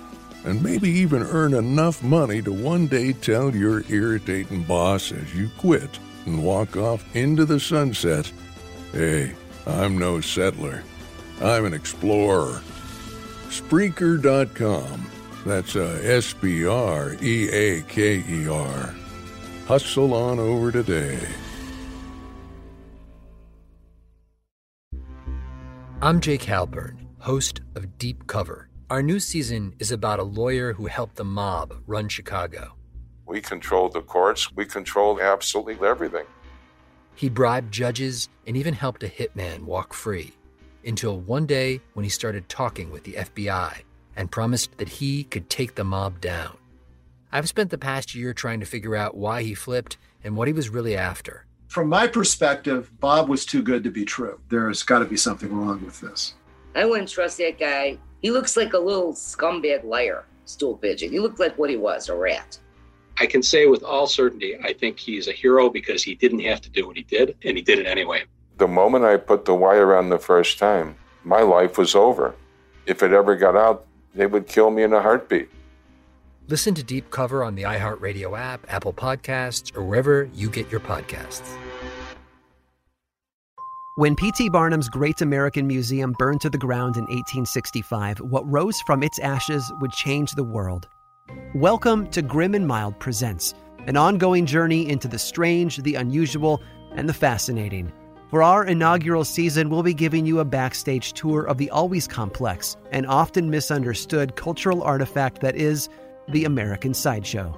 So come along as we visit the shadowy corners of the stage and learn about the people who were at the center of it all.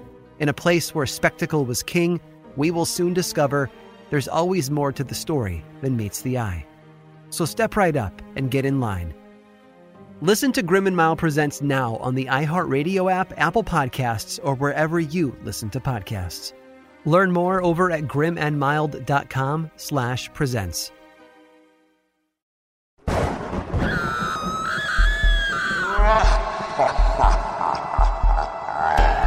Spooky. All right, we're done. Hello, everybody. Welcome back to the show that this is, on the week that this is, which is the spooky week of the year where things are spooky. Today, my guest, Katie Golden. Katie, say hello to the audience. Hello, audience. Now say goodbye. Okay, bye, audience. Now tell the audience that acts of industrial sabotage are always morally justified in defense of the climate. Acts of... Wait, okay, so... Are you... Do you guys have a team of lawyers that I can access, or... Absolutely. They say it's fine. They say it's fine if you tell people that. Then, industrial saboteur or whatever he said is cool. I love it. All right, everybody. I wouldn't have made that kind of claim, but you heard Katie, so, there you go. We've now made a full-throated defense of the Niger Delta Avengers. Mm-hmm. Yeah, that is true. That is an upcoming episode, Chris. Katie, what are we?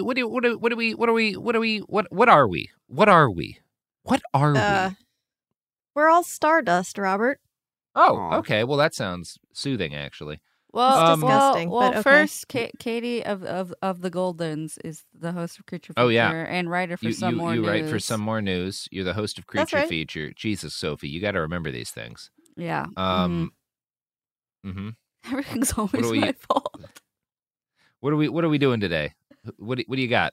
What's happening? I mean, this is your podcast, but barely. I thought, all right, fine. It's my podcast now. Welcome to It Could Happen Here, hosted by Katie Golden. I thought we could talk. I thought we could talk about animals because I like animals. All right, you got a spooky thing about an animal for us? Yeah, I thought because the theme of your podcast seems to be, sort of the future and how things could get pretty fucky in the future. And I thought there are some examples of things getting fucky with animals in the current present. Hell yeah. That seems to, it could maybe be a bit of a crystal ball for things that could happen in the future with climate change that is kind of spooky. All right, let's do it. Have you guys heard of the Saiga antelope? No. I mean, I've heard of antelopes and I've heard of the Saiga, and I guess I'm not surprised that there's antelopes in the Saiga. Do me a quick favor and just Google Saiga antelope and just take a gander. Take them on in. Okay. As I'll describe them to the audience while you're doing that. Oh, wow. Yeah. Oh.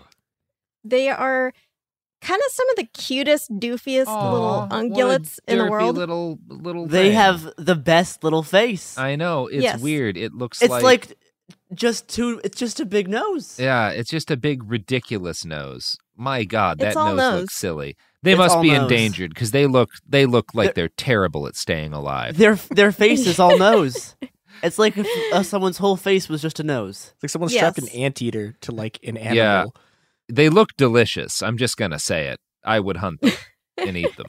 They kind of have like what they did tasty. with Voldemort's nostrils in the Harry Potter movie, but like long. Yeah, they look ridiculous. Yes, they kind of look like a Star Wars animal. Yeah, some of them. Their patterning makes it look like they have teardrop tattoos under their eyes, which I think means they've all killed someone in prison. That's if I'm hard. remembering They go hard correctly. Yeah. Anyways, I want one. Are you going to tell us something horrible is happening to them, Katie? Yes. Are they racist? Oh, good. Are these racist antelope, Katie? We're gonna milkshake duck these antelopes. Yeah, they're all as far as I know, they're not too racist. They have some problematic views on gender. Abortion. That's all antelope have really regressive attitudes towards women's reproductive health. It is frustrating. Yeah. Yeah. It's but these guys look like Star Wars animals to me. They kind of look like a Star Wars animal named like a grass honker or something. Yeah. They look extremely fake. It's amazing. They look like a guy you'd meet at the bar where the aliens play jizz. Yes. Yes, that type of music that Katie's doing is canonically called jizz. And if you are a musician who plays jizz, you are a jizz whaler. And the best thing about that is that I know all of the thought that George Lucas put to that was, oh, someone asked what the type of music they play in the cantina jazz, is. Jazz is a real kind of music. Let me just put an I in there. Let's change the vowel. It's jizz now. Well, that's going to be the day for me. He didn't even put an apostrophe in it, which I feel like is really lazy. It could have been jizz. Right, Yeah, exactly. I know. It's so he funny. didn't even, the effort wasn't there. Because But these are... Okay. Sorry. No, I could talk about this for hours. I just the differences between J.K. Rowling and George Lucas as creators who both made very popular fiction franchises and want people to think they thought about them more than they did is absolutely hysterical. Because J.K. Rowling does that by creating all these convoluted backstories, and George Lucas replaced the A in jazz with an I and didn't realize that jizz was a thing. Right. What an incredible person. It is pretty good. Sorry, Katie. So, no, it's fine. It's fine. So these Saiga antelope, a.k.a. jizz whalers, are found in the grasslands and semi-deserts in Central Asia, Russia, Kazakhstan, Mongolia, Uzbekistan, and Turkmenistan. They actually used to have a much wider range, but because of all the Roberts out there wanting to taste their delicious, they look adorable delicious. meat, As brisket? overhunting. Oh my God. Yeah. Just that nose on a plate. Their population declined, and it's now limited to a small territory. So That's yeah, horrible. So there's still It is enough for me horrible. to eat a couple, is what you're saying. No, Robert, if you try to kill one, I'll kill you first. No, I'm Thank you, Gare. I'm We going have to Saiga antelope hunting. We have to protect the jizz whalers. They look stupid as shit. They can't possibly be good at stuff. Actually, with So- that nose, I bet their senses are incredible. They could do a lot of interesting things. Yeah. Can They we actually let do. Katie tell the story, you interrupting fox? Go. Sorry, we all got jizz pilled, and now not so cool. It's okay. I understand the excitement about these guys. I do want to paint a mental picture for the audience just so they get like why people are freaking out. So they have this elephant, like imagine a little antelope, and they're small. They're about 2 to 3 feet tall, about 60 to 150 pounds. Yeah, they're little babies. And it looks like you took like a cute little deer and just glued like a big elephant nose to it. It's not as long as an elephant trunk, but it's sort of it curls under like an elephant seal nose stuck to a little deer, and that snout is called a proboscis. And they're kind of they have sort of a light tan white coat. They can get really fluffy in the winter. They have these really huge tubular nostrils on that nose, and that gigantic honker helps them filter dirt as the huge herds sort of trample on the ground and kick up dirt clouds. And it can also act as an AC unit that cools the Saiga antelope's blood. So as blood flows through it, you have this spacious chamber, and it cools the blood and it recirculates. And then in the winter, it can act as a space heater that warms the air before they breathe it in. So it's an AC heater, filter system. It's really a cool nose, which is why it was absolutely horrifying when entire herds of the Saiga antelope started dropping dead en masse within days of each other, just like a biblical plague. So there are photos. Meat. What's sorry, Robert? Unbelievable. Wow, Robert. You're so embarrassing sometimes. Katie, I'm so sorry. So, no, it's fine. I don't know how else to sort of add levity to just the most adorable little antelope in the world just all suddenly dying. There are photos in Kazakhstan of these fields just littered with these white lumps, and when you zoom in, you realize they're all Saiga antelope corpses just covering the ground. It's pretty bone chilling. It kind of looks okay. This is a little bit. It kind of looks like a cult death, a mass cult death, like Jonestown, but antelope. Oh boy! I was gonna say when you go grenade fishing, but yeah, same kind of idea. Grenade fishing? Yeah. Is that... That's what when is you that? drop a grenade in a lake and then it kills all the fish and they float to the top so you can scoop them up. Oh, okay. I thought it was like you were fishing for grenades. Grenades, yeah. Like No, running no. around a field going like, is that Now, a grenade? Is if this you a grenade? go fishing in a lake where people go grenade fishing, you may in fact catch a Okay. grenade, but no. Right. 2 grenades with 1 stone. Well, kind of. I'm having this image of two like fish bobbing with- for apples, but like you bob for the apple, it's a grenade. Yeah. That's I what you accidentally gotta pull be the pin. Yeah. careful with the lakes in Iraq. Is it because they've got grenades in them? Yeah. That's how you Wow, go- really? That's how you fish. Yeah. Oh, okay. Yeah. If you're lazy. Well, I'm still obsessed with looking at these pictures. Okay, They're so what adorable, right? what caused all this this nightmare plague that killed all of the weird nosed the gonzo antelope? right, the gonzo antelope. It was kind of a mystery. So in 2015, 200,000 saiga died off in that year alone. And like how literally many of them just were there? not that many. So I hate that was that the stat. yeah, it was like it wiped out the majority of the global population because they were already endangered. Yeah, they just like keeled over, died without explanation, and so researchers were obviously horrified and confused and slightly curious. Ooh, and yeah. That's more than there are left. Yeah. Oh, So boy. there are like 100,000 left. And so they started investigating the mass deaths, and they found that the cause was a bacterial infection of Pasteurella multocida type B bacteria, which is a really catchy name. And it caused hemorrhagic septicemia, which is a horrible. I looked up the symptoms. It's like internal bleeding and just, it's like the worst cold ever, but also with your organs bleeding inside, which doesn't sound great. It sounds and honestly looks like Captain Trips. Like the plague from Stephen King's The Stand that killed all of the people. Like just this horrible plague that makes everybody bleed out and drop where they're standing. Yeah, that's essentially what happens. Also with a lot of snot, like a lot of Yeah, that's mucus. also very Captain Trips. Yeah. Yeah. Mhm. Yeah, I mean Cool. maybe that. Yeah.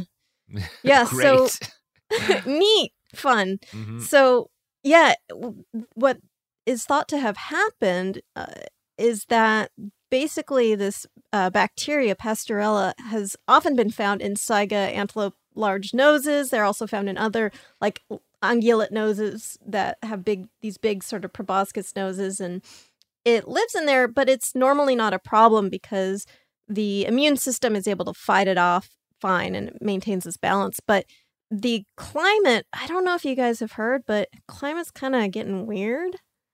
It's like That getting is a something little- I've heard of. Yeah. This is the first time learning about it. It may be yeah. it may be changing from what it used to be a little bit. Yeah. It's called change of climate. Change of climate, kind of on a global scale, with everything getting slightly warmer. Yeah. Yeah, Usually. it's climate hottening. Climate hottening. Yeah, that's what and they call it. Because of climate hottening, this bacteria, it had much more ideal kind of an environment to grow. So inside this beautiful proboscis of the antelope, you can imagine it's moist, it's warm, it's great for It's bacteria. moist and warm and it would fester inside the nose. Right, exactly. And so when it gets more humid on the outside, more hot and humid, that nose increases in temperature as well. And it became the perfect incubator for hosting this bacteria, such that it overwhelmed the antelope's immune system. And literally, they just started dropping like flies from this infection, like an entire herd dying within a couple of days.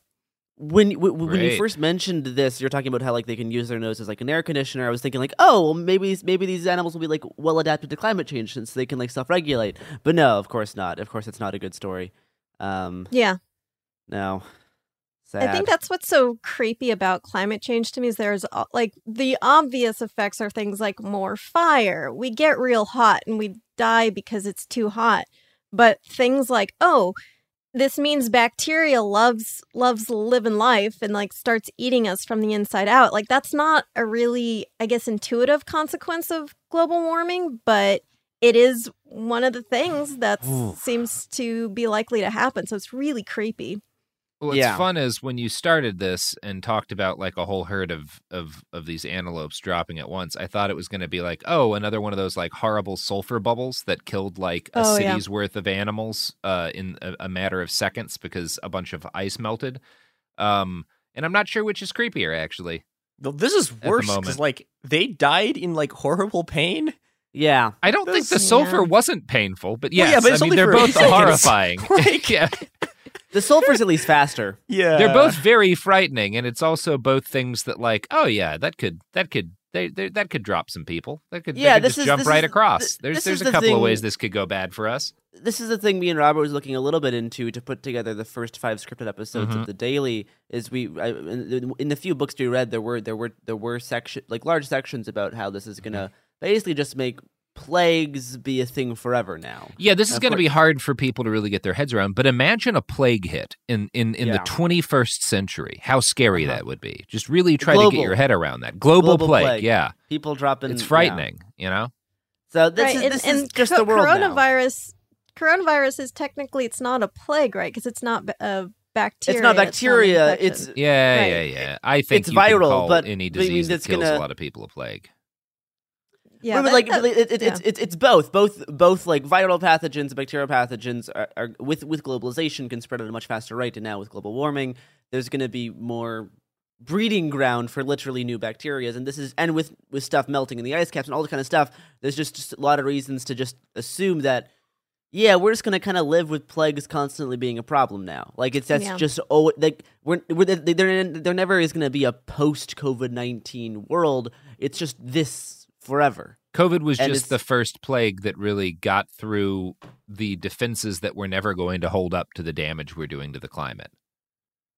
Like there were a couple of plagues beforehand that like we were able to kind of tamp down on, get a lid on, and COVID was just the system actually finally shattering, and it's never going to get fixed, and the plagues are just going to get plaguier, and it'll be fun. But on the upside, Katie? On the upside, here's some ads. Oh, okay, yeah. On the upside, capitalism. We are back. I've unfortunately got to the point where I'm scrolling through these pictures where I've now found the mountain of dead animals. that are it's just buried. horrible. Yeah, it's real fucking The Stand shit. Yeah, it's a lot of them. A lot of them dead, just in a giant pile. Yep. Like imagine the cutest Sesame Street character, cuter than Snuffleupagus, just lying in heaps. Oh, and that big nose has to make him extra vulnerable to fucking horrible nose bacteria. That's what we were just talking about. Yeah. We were but it's sad. It's just literally so sad his big nose. That's just what we said. I know. Katie just explained that. I know, but it's so sad. It is very sad. It is sad. Yeah. It's very sad. And this is not an isolated case that'll never happen again. Researchers warn that it's very likely stuff like this will keep happening with climate change.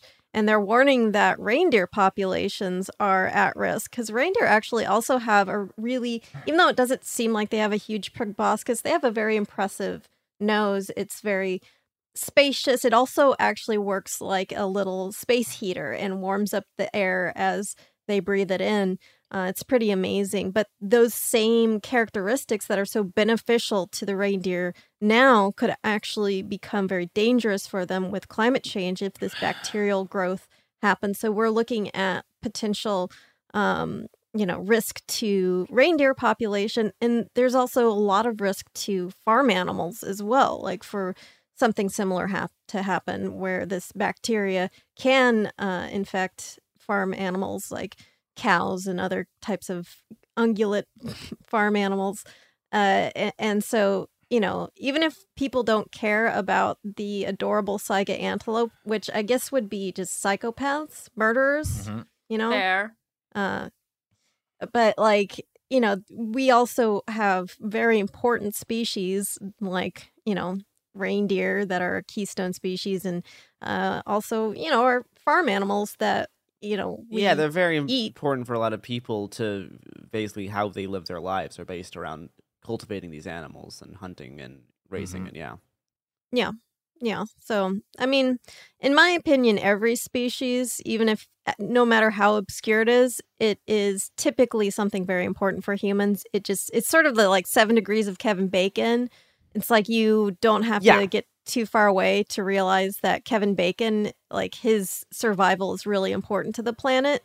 Except instead of Kevin Bacon, it's like any animal in the world. That is basically, all animals in all ecosystems, no matter, even if you feel like they're not super important, the way our world works and how ecosystems work, they're all incredibly intrinsic and reliant on each other. So even we're seeing stuff about like, why don't we just like turn entire deserts into solar fields and be like, well, no, because the desert ecosystem actually serves a very... There.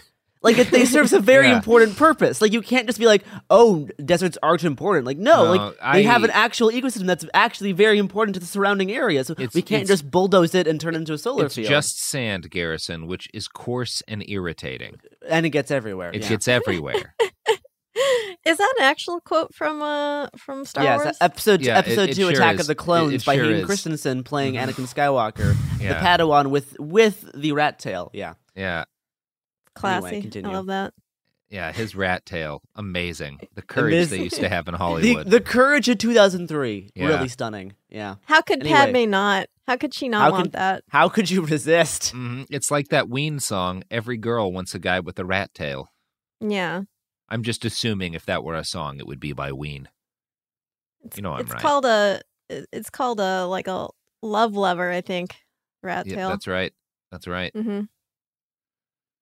So, what's up with these animals? Yeah. You want some more animals? Because I talked about how those animals mostly all died. I'm just thinking, like, do you know, like, what's happened with them since they all dropped? There's a whole 124,000 of them left alive. Yeah. That is bleak. They're not currently all dying of this bacterial infection. I think, like, some of them are apparently outside of the danger zone, I guess outside of the area where they're more north, I guess. Yeah, that's about the best you can say for any species in 2021. Some of them aren't in the danger area currently. But obviously that's going to change as global warming progresses. So it's pretty grim. It's also, I think, obviously when you think about these things, humans obviously don't have like these big snuffleupagus noses, which is really sad because I'm imagining us with it, and we're but we'd all be dead. We'd all be dead, but really adorable. Which would be better for the planet. So I don't know. we would also be we would be way better at whaling jizz. And honestly, I feel like that's a fair trade-off. We would be whaling the hell out of some jizz. One can dream. We would be nose deep in a big old pile of jizz. Oh wow, yeah. How does the Bible quantify jizz? Cubits. Okay. A cubit of jizz.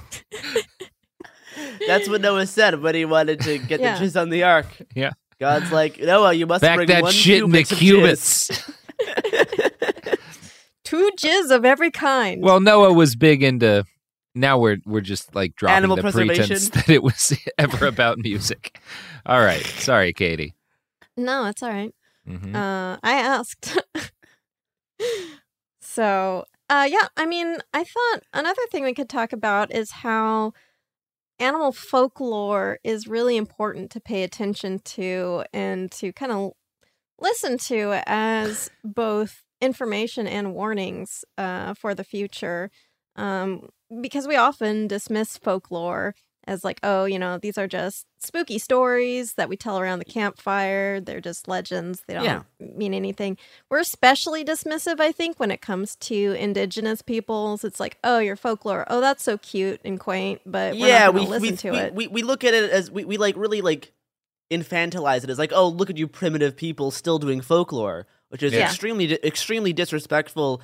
And also, like, very naive about how things work. When you look at how heavily engineered all of, like, the forests were in the entirety of the Americas, like from the Amazon up to the Pacific Northwest, it's a little like like the architect of a building comes in and says, hey, you can't knock out that retaining wall. The building's going to collapse. And we're going to be like, ooh, Mr. Architect with his magic walls. And then the building collapses on us. You know, there's a bunch of paintings or like there's like these drawings from like this is like the early 1600s of people like in North America, and it'll be these drawings. It's all these European guys standing on a tree, and what they're watching is like it's one of the I forget exactly what tribe this is, but it's one of the people like they figured out how to have like a fire that's like it burns it like exactly like perfectly in this ring around the tree, does not catch anything else inside of it. It's like anything else. And it's funny because it's like you look at this and it's like, okay, like the people like the people who are drawing this painting cannot do this, and it's like it's very clear that they're just like incredibly befuddled by this, but it's like, you know, and it's just sitting there. And then all of the people who paint the like all the European artists who like do this things are like, no, it's fine. We don't know how they're doing this fire control stuff. Right. But we're Europeans. Ignoring everything other these people say is going to go fine and great, and we're not going to turn half the country into a dust bowl. What do they got to teach us? We figured out how to make boats that only kill half the people on them. Only half. Yeah. Barely. I mean that is a really good point. Controlled burns have been practiced by a number of civilizations for millennia, but when European settlers came and colonized North America, we're like, control. The evidence keeps pouring in. At this point, the facts are undeniable. It's an open and shut case. Monopoly Go is the most fun you can have in a mobile game. Millions of people pass Go every day because this game is always bringing something new to the table. Countless crazy tournaments you can join with your friends as partners or teams. Constantly changing challenges like money sprees or treasure hunts that keep it fresh with new wild mini-games. Timed events offering bonuses like massive multipliers or rent frenzies to help you get huge rewards. And there's so many rewards to discover. Rare stickers you can trade with friends to complete albums, delightful emojis to taunt people with when you raid their riches, unique playing pieces, and so much more. The verdict is in with Monopoly Go. There's something new to discover every time you play. So don't miss out. Go download it now for free on the App Store and Google Play. Focus Features presents Back to Black. I want people to hear my voice and just forget their troubles. Experience the music and her story. Know this. I ain't no Spice Girl. Like never before. That's my daughter. That's my Amy. On the big screen. I want to be remembered for just being me. Amy Winehouse, Back to Black, directed by Sam Taylor Johnson. Rated R, under 17, not a minute without parent. Only in theaters May 17th. Trinity School of Natural Health can help you be part of the fast-growing health and wellness industry. With an education that empowers communities, Trinity grads can change lives by applying natural health principles and techniques in holistic practices or stores selling nourishing health products. Offering 19 online programs that fit your busy schedule, you'll get training to help turn your passion into a career. Enroll today at trinityschool.org. That's trinityschool.org. Open a limited-time 11-month certificate at Kemba Financial Credit Union. At 5.25% APY, it's more than triple the national average, plus it's a safe and secure way to grow your money. Visit your local branch or kemba.org/cb for details. Offer expires May 31st, 2024. APY equals annual percentage yield. Restrictions apply. $500 minimum and $250,000 maximum deposit. Advantage status required. Comparison based on bank rate average. Federally insured by NCUA. Burns, but we want to sell the timber, and that sounds dangerous, so let us handle it. But yeah, this is all immortalized in the biographical song "Timber" by Pitbull, which tells this story in lyrical version. Please continue. And in Timberland boots. Mm-hmm. And in Timberland boots, that's right. Yeah. Every Timberland boot has a piece of the story. Yeah, and Timberwolves, I'm going to say hockey team? Yes, the hockey team is... Yeah, okay. Yeah. Sophie's shaking her head. I'm sorry, Sophie. Minnesota Timberwolves are an NBA team. I'm sorry. I apologize to everybody. In everyone. You should be. But yeah, I mean, so in North America, especially in California, indigenous American tribes practiced controlled burns for thousands and thousands of years. The Yurok, Karok, and Hupa tribes of California did controlled burns, which, in addition to preventing larger, more dangerous wildfires by getting rid of dead brush, it also promoted new growth of vegetation, like really important plant species like oak and hazel. It even had unexpected effects like supporting the salmon population, because as you did these controlled burns, created a block from the sun, so that the ash clouds, and then that would cool down the temperatures of the streams. And I know what you're thinking, that, hey, to counter global warming, we should burn everything so that everything gets cooled down. The problem with burning everything, like these uncontrolled burns, is they also kill living vegetation, and it's just like it burns everything in sight and leaves basically nothing, and it burns off a huge amount of carbon stores. So the great thing about controlled burns is it very slowly burns off these carbon stores in this dead wood, and then it gives it time to regrow so that you recapture the carbon, rather than just like burning all this carbon at once, releasing it all at once, and then it's like trying to play catch up. It's like if you spill like a little bit of milk on the table and you use a paper towel and wipe it up, it works. But if you just like pour out the entire milk jug on the table, just on like a sloppy Saturday, just pouring out that milk, it's like a paper towel's not going to do anything. That's like trees and carbon. You know what I'm saying? Yes. Yeah. I do pick up what you are putting down, as they say. Although I still think milk analogy. We should try a controlled burn on, let's say, Boston. See how it goes. Right. Just Why Boston? Give it a shot. Very I've been there. Pilled. Didn't care for it. Didn't care for Boston. Don't see how we need it. Even North End? Yep. Didn't care for it. They've got good cannolis there, though. I'm sure they do. You know where else has good cannolis? I don't, because Where? I don't care for cannolis either. Okay, well, all right. That's.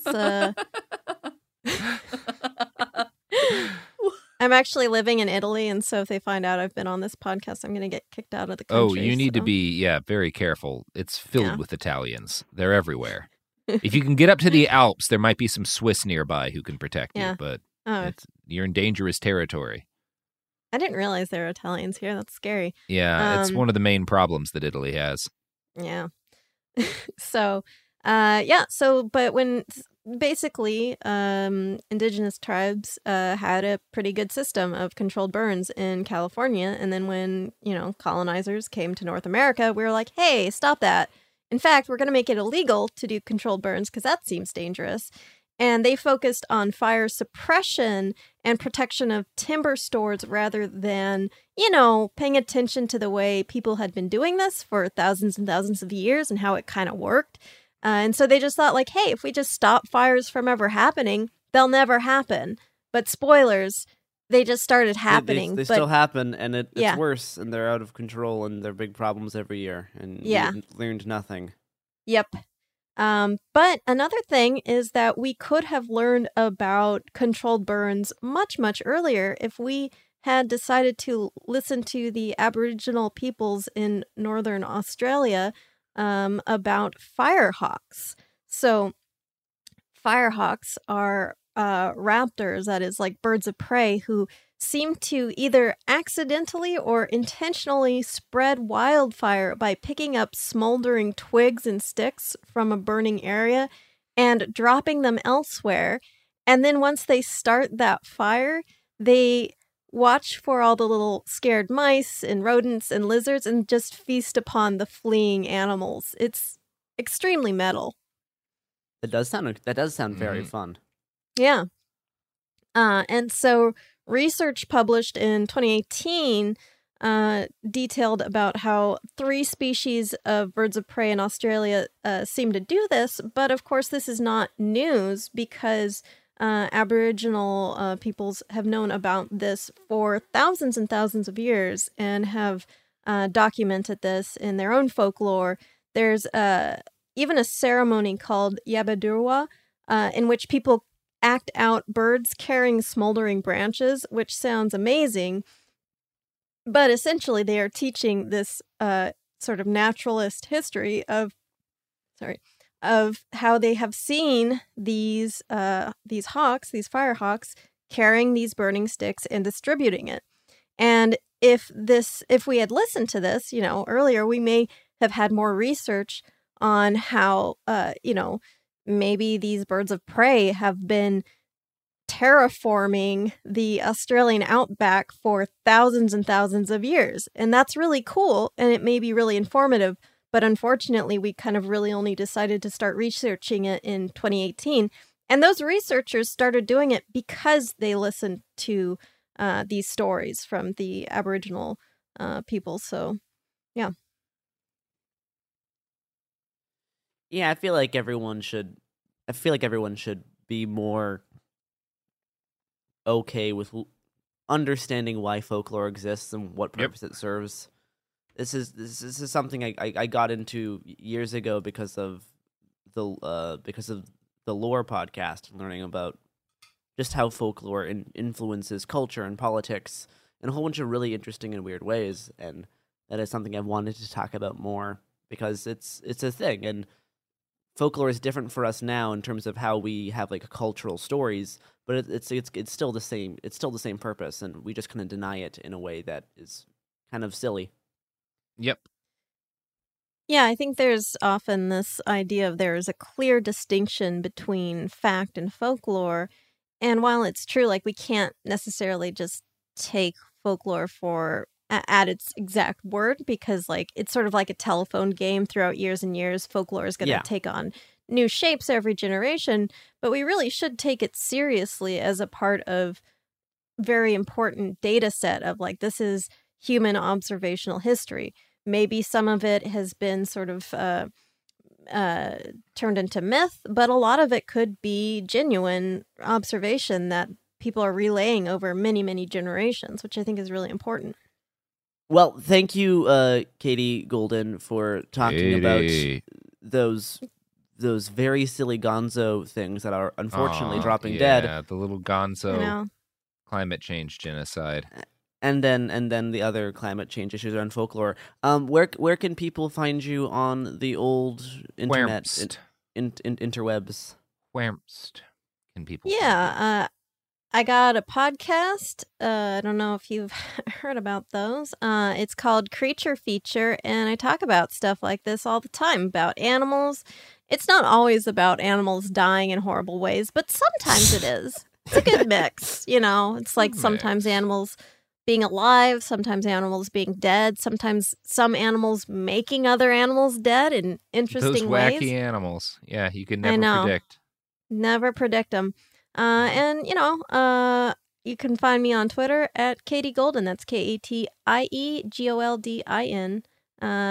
Where I just posting on the Twitter, doing that whole thing. Listen to Creature Feature. Find Katie on Twitter. And shoplift. Sure.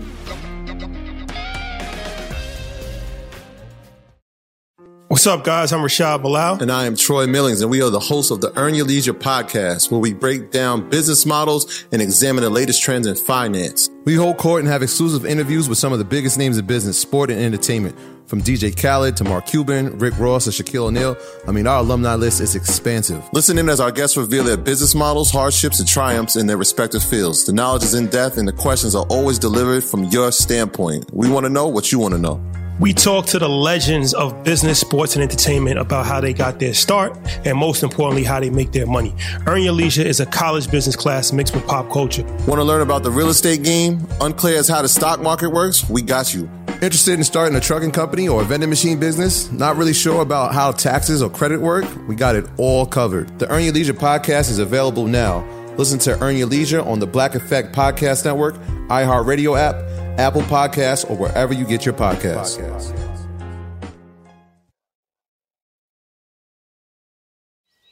What grows in the forest? Trees? Sure. Know what else grows in the forest? Our imagination, our sense of wonder, and our family bonds grow too. Because when we disconnect from this and connect with this. We reconnect with each other. The forest is closer than you think. Find a forest near you and start exploring at discovertheforest.org. Brought to you by the United States Forest Service and the Ad Council.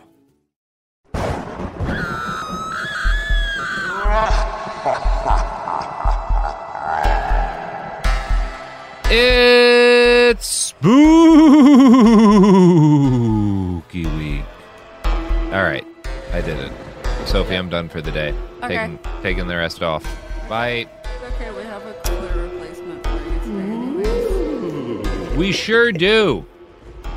So, normally this is a show about collapse, all that good stuff, yada yada yada, but fuck it, it's Halloween week. So we're making sure all of our stuff has a little bit of an extra spooky twist.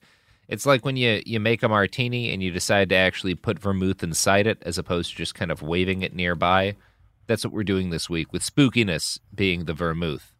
And mixing up our martini today is Margaret Killjoy. Margaret, hello. Hello. I'm a famous mixologist, so clearly this will be very good. Now, Margaret, today, for this very special episode of It Could Happen Here, on Spooky Week, you have written us you've written a short story, and you're going to read it, and we're all gonna enjoy it. Is that accurate? I hope at least I can testify to the first parts, and I hope for the last part. Excellent. All right. Well, without further ado, or with minimal further ado, let's with the stuff, the stuff, Margaret, with the stuff. Well, and this is great because this is actually a short story that you start the reading of. Oh shit! Yeah, where's that link? You texted it to me, but I don't have my phone on me. Okay, let me put it in the chat here. Based. Impressive, to say the least. Based in fiction pilled. Okay. I start reading the italics? Yeah, it's the first couple paragraphs of introduction, and then you're interviewing me. All right, motherfuckers. Let's get it started. The Northern Host. For all its lingering horror and misery, the wake of a war is rich terrain for a folklorist like myself. More people report more supernatural experiences during times of war than times of peace. Some of my peers have argued the stress and shock of battle leaves our brains more susceptible to mass delusion. Others claim that the veil between worlds remains thin when so many are passing from life to death. The Second American Civil War has been no exception. Most famously, of course, soldiers from each of the three armies present at the 15-day siege of St. Louis reported a wailing man who walked among the wounded, healing some and ending the lives of others. On the Cascadian front, rebel forces spoke of black bears who in effect stood sentry for their guerrilla positions. During the White Army's occupation of Washington, D.C., civilians and soldiers alike reported apparitions pouring out from the Pentagon crater every new moon. Of all the various myths and legends to spring up in the wake of the recent conflict, however, I find myself most strongly drawn to the stories of the Northern Host. Never have I heard a myth recounted in such detail by such a wide variety of people. My favorite telling comes from Private Sarah Dollar in the Battle of Asheville. This interview was recorded in the spring of 2035 and lightly edited for clarity with permission of the subject. Note that the subject refers to the White Army by pejoratives throughout. These have been left intact for the historical record. Could you introduce yourself and tell me what you saw?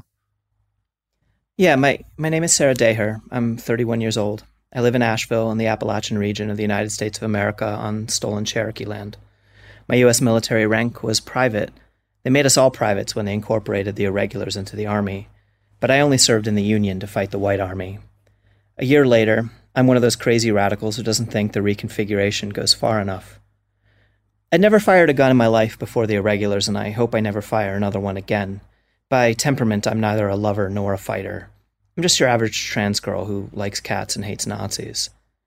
I fought in 3 engagements, in Weaverville, Leicester, and Asheville. I think I killed 2 people. One of them, I know I killed him. I saw him bleed out, and I saw him taken away in a black bag. The other person was a man I shot in the thigh during the Battle of Asheville. I didn't know you could die from a bullet in the thigh, but I've spent a lot of time looking at casualty records, and someone who fit that man's general description died in that battle from a bullet to the thigh. Does that bother you? Yes? No? I don't know. I don't lose sleep over it, but I think about it a lot. I look at the docs on both of them. The first guy was a true believer, a real blood and soil type. It doesn't bother me that I mingled those two things for him. The second man, though, I'm not so sure. He signed up because his son signed up. I don't have any kids myself, but I could see myself doing that. His son survived the war. Have you been in contact with his son? No, fuck that guy. That kid's a fucking Nazi, and I don't know how he talked his way out of the tribunals. Can you tell me what you saw at the Battle of Asheville? This was during the fascist spring offensive last year. You know, Hitler's birthday, April 20th. By that point, the White Army was pretty much done, but they weren't about to go down without doing some major symbolic damage. So there were about 40 of us, all irregulars, with our own commanders, no army oversight. Morale was down, we felt pretty abandoned. Common sentiment in the South. I was on the street out in front of the library walking rounds. Downtown was half rubble at that point.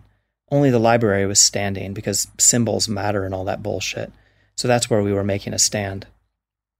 Neither side had artillery really by that point. The brass had just commandeered even our RPGs for the, quote, real fight. Air support wasn't coming, not for them and not for us.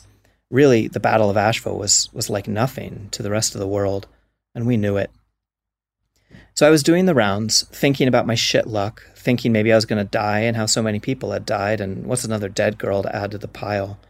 I was thinking about how at least this dead girl is going to die surrounded by or in defense of books. And then I heard dogs from around the side of the building. One barked loud and near, the other sort of distant and echoey. I went to check it out, turned the corner, and there was this naked guy. He was pale as hell, tall, tattooed, and scarred, and like I said, he was naked as the sun. I stared at him. He stared at me. I got so distracted trying to figure him out that it took me a moment to realize there were 9 others behind him. Or maybe they weren't there at first? I don't know. Most of them were men, mostly of the tall Norse-looking variety, but there was a Middle Eastern man and 3 women, including one who by my read was Latinx. No dogs anywhere that I could see. The man closest to me, he asked me something in a language I didn't know. I just kind of stared. He asked me another question in another language. What? I asked. Who are you? Who are we fighting? He asked. His accent was thick and I couldn't place it for the life of me. I mean, I know now, but I sure as shit didn't know it then. We? I asked. What? I was due back out front because I was a sentry doing the rounds and this sure needed reporting. But what the hell was I going to tell people? Who are we fighting? Where are we? You're in Asheville. Who are you? Ah, the American conflict, the man said. Behind him, others nodded. Their movements were sloppy, dreamlike. They were drunk, I later realized. One of them had dried blood running down from her lip onto her not insubstantial belly. You're fighting the nationalists, the first one said. We're here to help you. Who are you? I asked. This third time, he actually answered. My name is Belgir. We are the dead. We are the Einherjar from Valhalla. Every day we are sent to a battle to fight, and we die. The others behind him nodded. Definitely drunk. Now, I know there were good folks on our side who were into European paganism, but you have to understand that a lot more of the Fash were into that shit than anybody else. If they hadn't been naked and drunk, I might have mistaken them for the enemy and shot them. Valhalla, I said, reciting the tiny bit I knew. That's where Vikings go if they die in battle, feast every day and fight every night in Odin's Hall until the end of the world, where you also fight and die, but a wolf eats the sun or something. Close enough, Belgir said. I mean, Odin only gets half the battle dead, and Viking isn't a good name for us. But sure. And you're here because we are to take arms alongside you, fight your enemies, and die today. Am I going to die today? Only the seers and the gods know that. I'd been calling myself a witch half my life, but honestly that was mostly because I liked tarot and astrology and pentagrams and shit. I've never been someone who took the supernatural all that seriously. But nothing in the world made sense like it used to.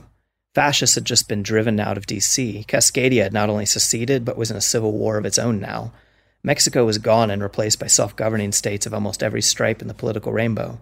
China had backed white supremacists and other nationalist types in an American Civil War, and anti-government leftists were fighting alongside weirdos like me in the damn U.S. Army. I can't say those things were as weird as naked dead don't call us Vikings talking to me in the street, But somehow all of that was just comparably bizarre. "Come, let us arm ourselves and fight together, you and I," Belger said. So that's how I met the Northern Host. Most people don't believe me, assume it was just some kind of drunk wingnuts, maybe some irregulars I'd never met before. But I saw what I saw, and I believe it. The rest of us who survived, they saw it too. And how did it go? Yeah, pardon? The battle. How did it go? We got the Einherjar into irregulars' garb and armed them.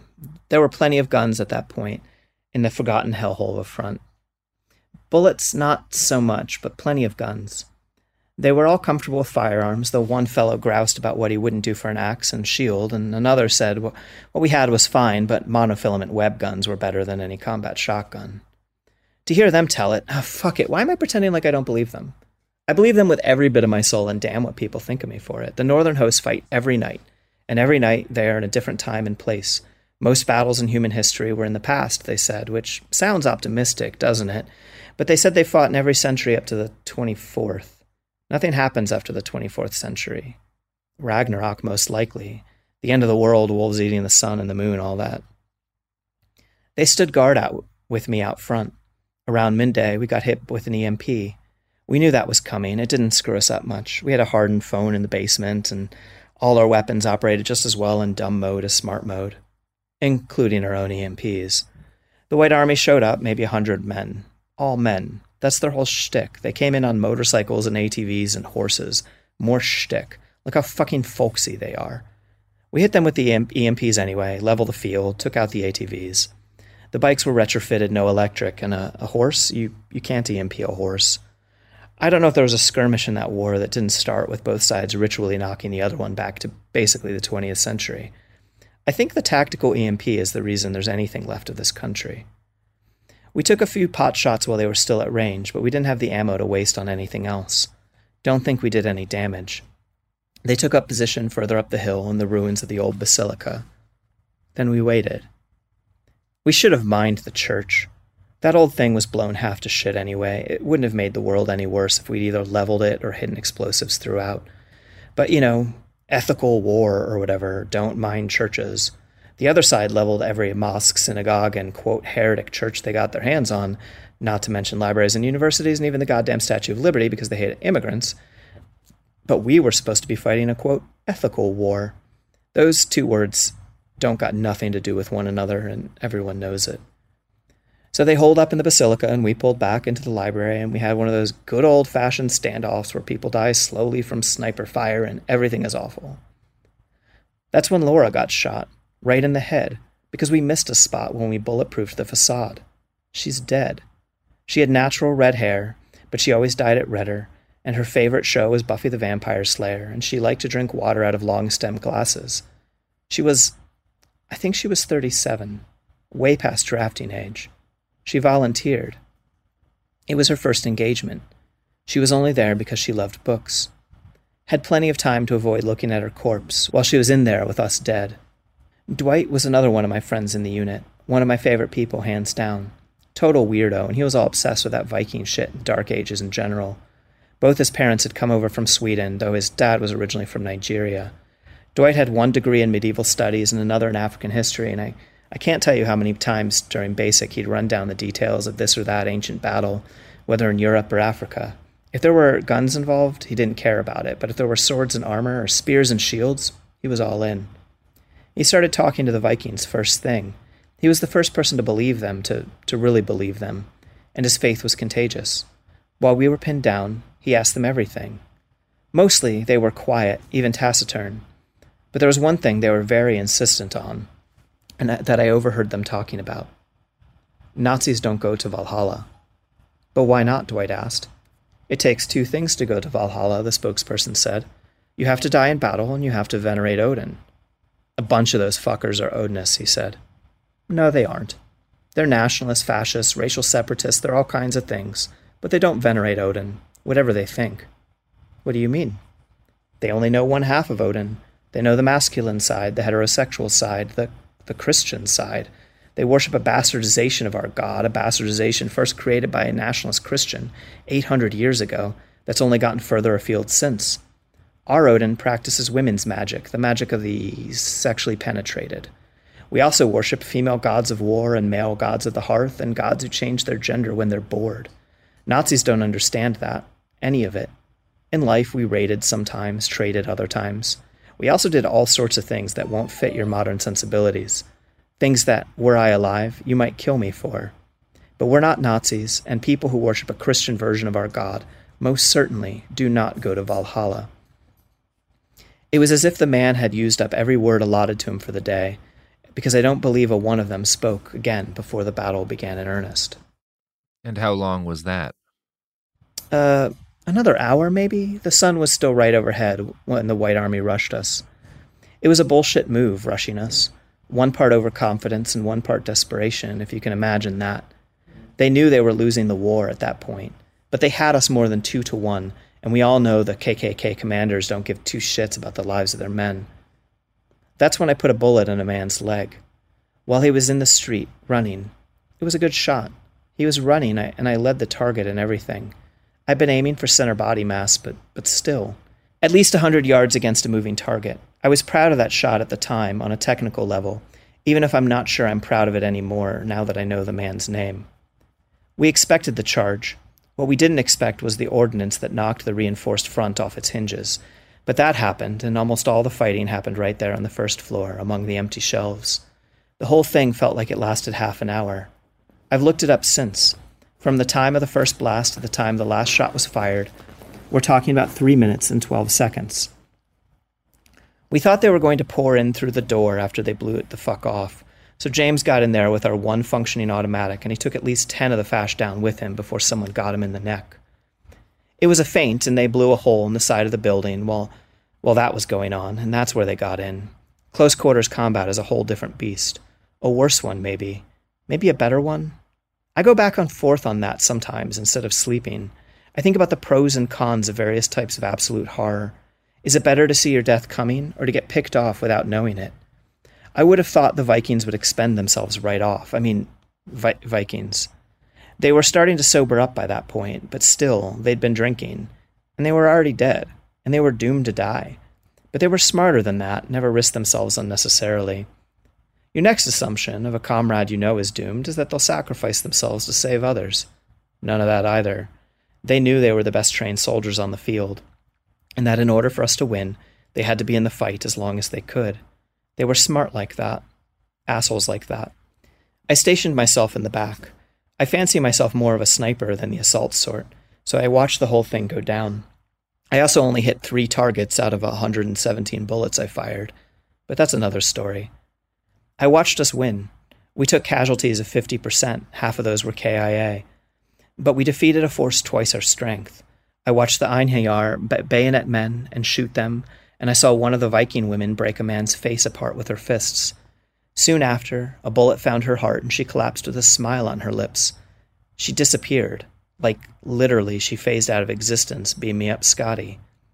We pushed them back onto the pavement. When I say we, I'm honestly not being fair, because I didn't do much of it myself. We had them scattered and running, most of them. Dwight was out there, waving a pistol in one hand and swinging a wooden stock rifle like a club in the other. A Viking with a shotgun stood beside him. I think the same fashy little shit killed them both, maybe in the same 3-round burst. I tagged the fashy in his belly, and his friends helped him get away, and the remaining Nazis ran. He survived his wound. Why do we have so much information about the war? Does it do me any good to know who I killed and who I didn't? And Dwight? Dwight lay alone in the concrete, face down. There wasn't much blood, but he was dead. 2 ravens sat atop him, one on each shoulder. I've never seen a raven in Asheville in my life, not before, not since. There were 2 of them, as big as people say those things are. They barked and they sounded like dogs. One was loud, like it was right where I was. The other was distant, echoing. Then they flew away, directly up and toward the sun, and I tried to watch to see where they went, but you can't look directly at the sun like that. I looked back down, and Dwight was gone. Okay, so his body was still there, but there was something about him that was gone, and I don't know how to tell you what it was. That was that. We won, sort of. They didn't storm the library, which I guess means we won. But sometimes I'd think I'd burn every single book in that place if it would bring back Laura or Dwight or any of the rest of my friends. The war was over at that point, even if we didn't know it yet. So what did they die for? I guess for symbols. Maybe symbols matter that much. I don't know. I deserted after that. Half the survivors of the Battle of Asheville died less than a week later up in Pittsburgh. And I suppose I'd be dead if I'd gone. And it probably makes me a coward that I didn't. It's not that I was afraid of dying.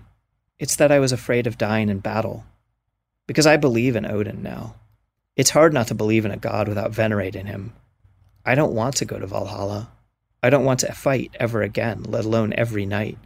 I don't want to serve with the Einherjar at the twilight of the gods sometime in the 25th century. If I don't want to do that, then I don't want to die in battle. Dwight, though, I expect he's happy. I expect he dies every day with a smile on his lips and meat in his belly. He won't have to fight alongside the monsters of the human race either, because as I learned in Asheville, Nazis don't go to Valhalla. All right. That was awesome, Margaret. Thank you. Yeah, thanks. Dan will put a bunch of applause noise here because this is not translating over. Yeah, and an air horn. Definitely Stick an air horn in that motherfucker. Stick a couple of motherfucking air horns. I don't think the air horn's gonna be that as good. Nope. Garrison. Okay. Air horn. Your show. Thank you. Thank you, Garrison. Uh-huh. Margaret, how long ago did you write that? I wrote that, I believe, in 2017. Jeez. Maybe 2018. Oh, yeah. Well, it's not gotten less relevant. Yeah. Oh, man. There's definitely some times where I've wished for a platoon of Vikings. To deal with some shit. Yeah. Well, this has been It Could Happen Here, and this has been Spooky Week. I hope you enjoyed this scary story that's also relevant to our theme of collapse. Margaret, you want to tell the people where they can find you?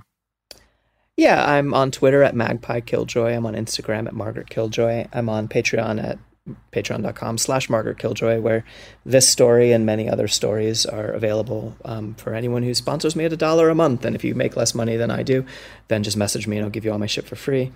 And I have an upcoming, because you asked me to plug things, and I'm definitely just going to go ahead and plug things. Hell yeah.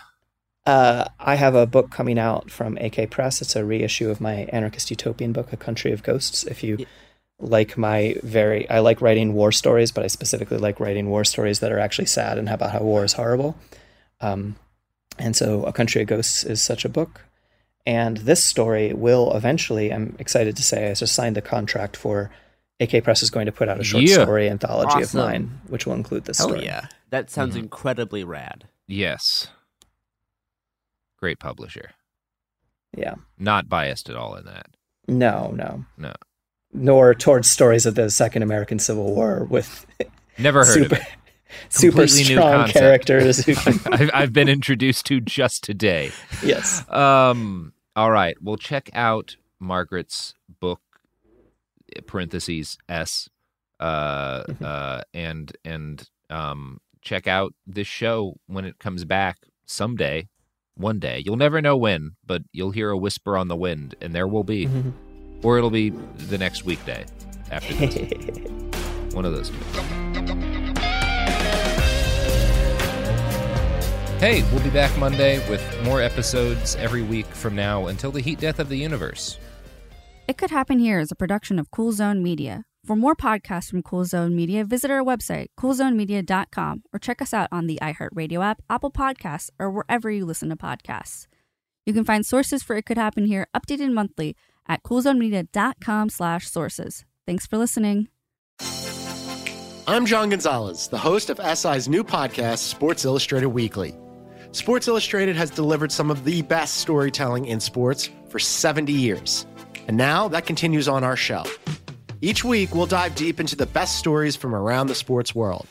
Sports Illustrated Weekly is available every Wednesday on the iHeartRadio app, Apple Podcasts, or wherever you get your podcasts. Subscribe now. I'm Colleen Witt. Join me, the host of Eating While Broke podcast, while I eat a meal created by self-made entrepreneurs, influencers, and celebrities over a meal they once ate when they were broke. Today I have the lovely AJ Crimson, the official princess of Compton, Asia, Kidink, and Asia. This is the professor. We're here on Eating While Broke, and today I'm going to break down my meal that got me through a time when I was broke. Listen to Eating While Broke on the iHeartRadio app, on Apple Podcasts, or wherever you get your podcasts. Here's to the great American settlers, the millions of you who settled for unsatisfying jobs because they pay the bills. Of course, there is something else you could do if you got something to say. Start a podcast with Spreaker from iHeart and unleash your creative freedom. Maybe even earn enough money to one day tell your old boss, "Hey, I'm no settler. I'm an explorer." Spreaker.com. Spreaker. Hustle on over today.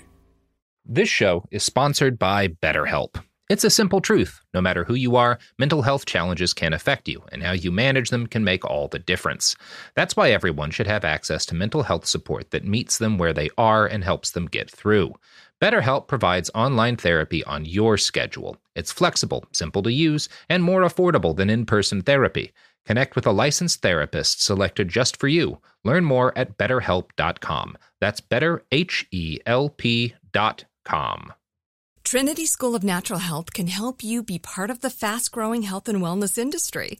With an education that empowers communities, Trinity grads can change lives by applying natural health principles and techniques in holistic practices or stores selling nourishing health products. Offering 19 online programs that fit your busy schedule, you'll get training to help turn your passion into a career. Enroll today at trinityschool.org. That's trinityschool.org. Open a limited-time 11-month certificate at Kemba Financial Credit Union. At 5.25% APY, it's more than triple the national average, plus it's a safe and secure way to grow your money. Visit your local branch or kemba.org/cb for details. Offer expires May 31st, 2024. APY equals annual percentage yield. Restrictions apply. $500 minimum and $250,000 maximum deposit. Advantage status required. Comparison based on bank rate average. Federally insured by NCUA. What kind of fun is waiting for you at Kings Island? The holy cow, we're way too high and here comes the drop kind of fun. The make a splash all summer kind of fun. The I can't believe I ate that whole funnel cake. Let's get another kind of fun. But most importantly, at Kings Island, you'll find for the fun of it kind of fun. Don't wait to start your fun season. Kings Island is now open on weekends.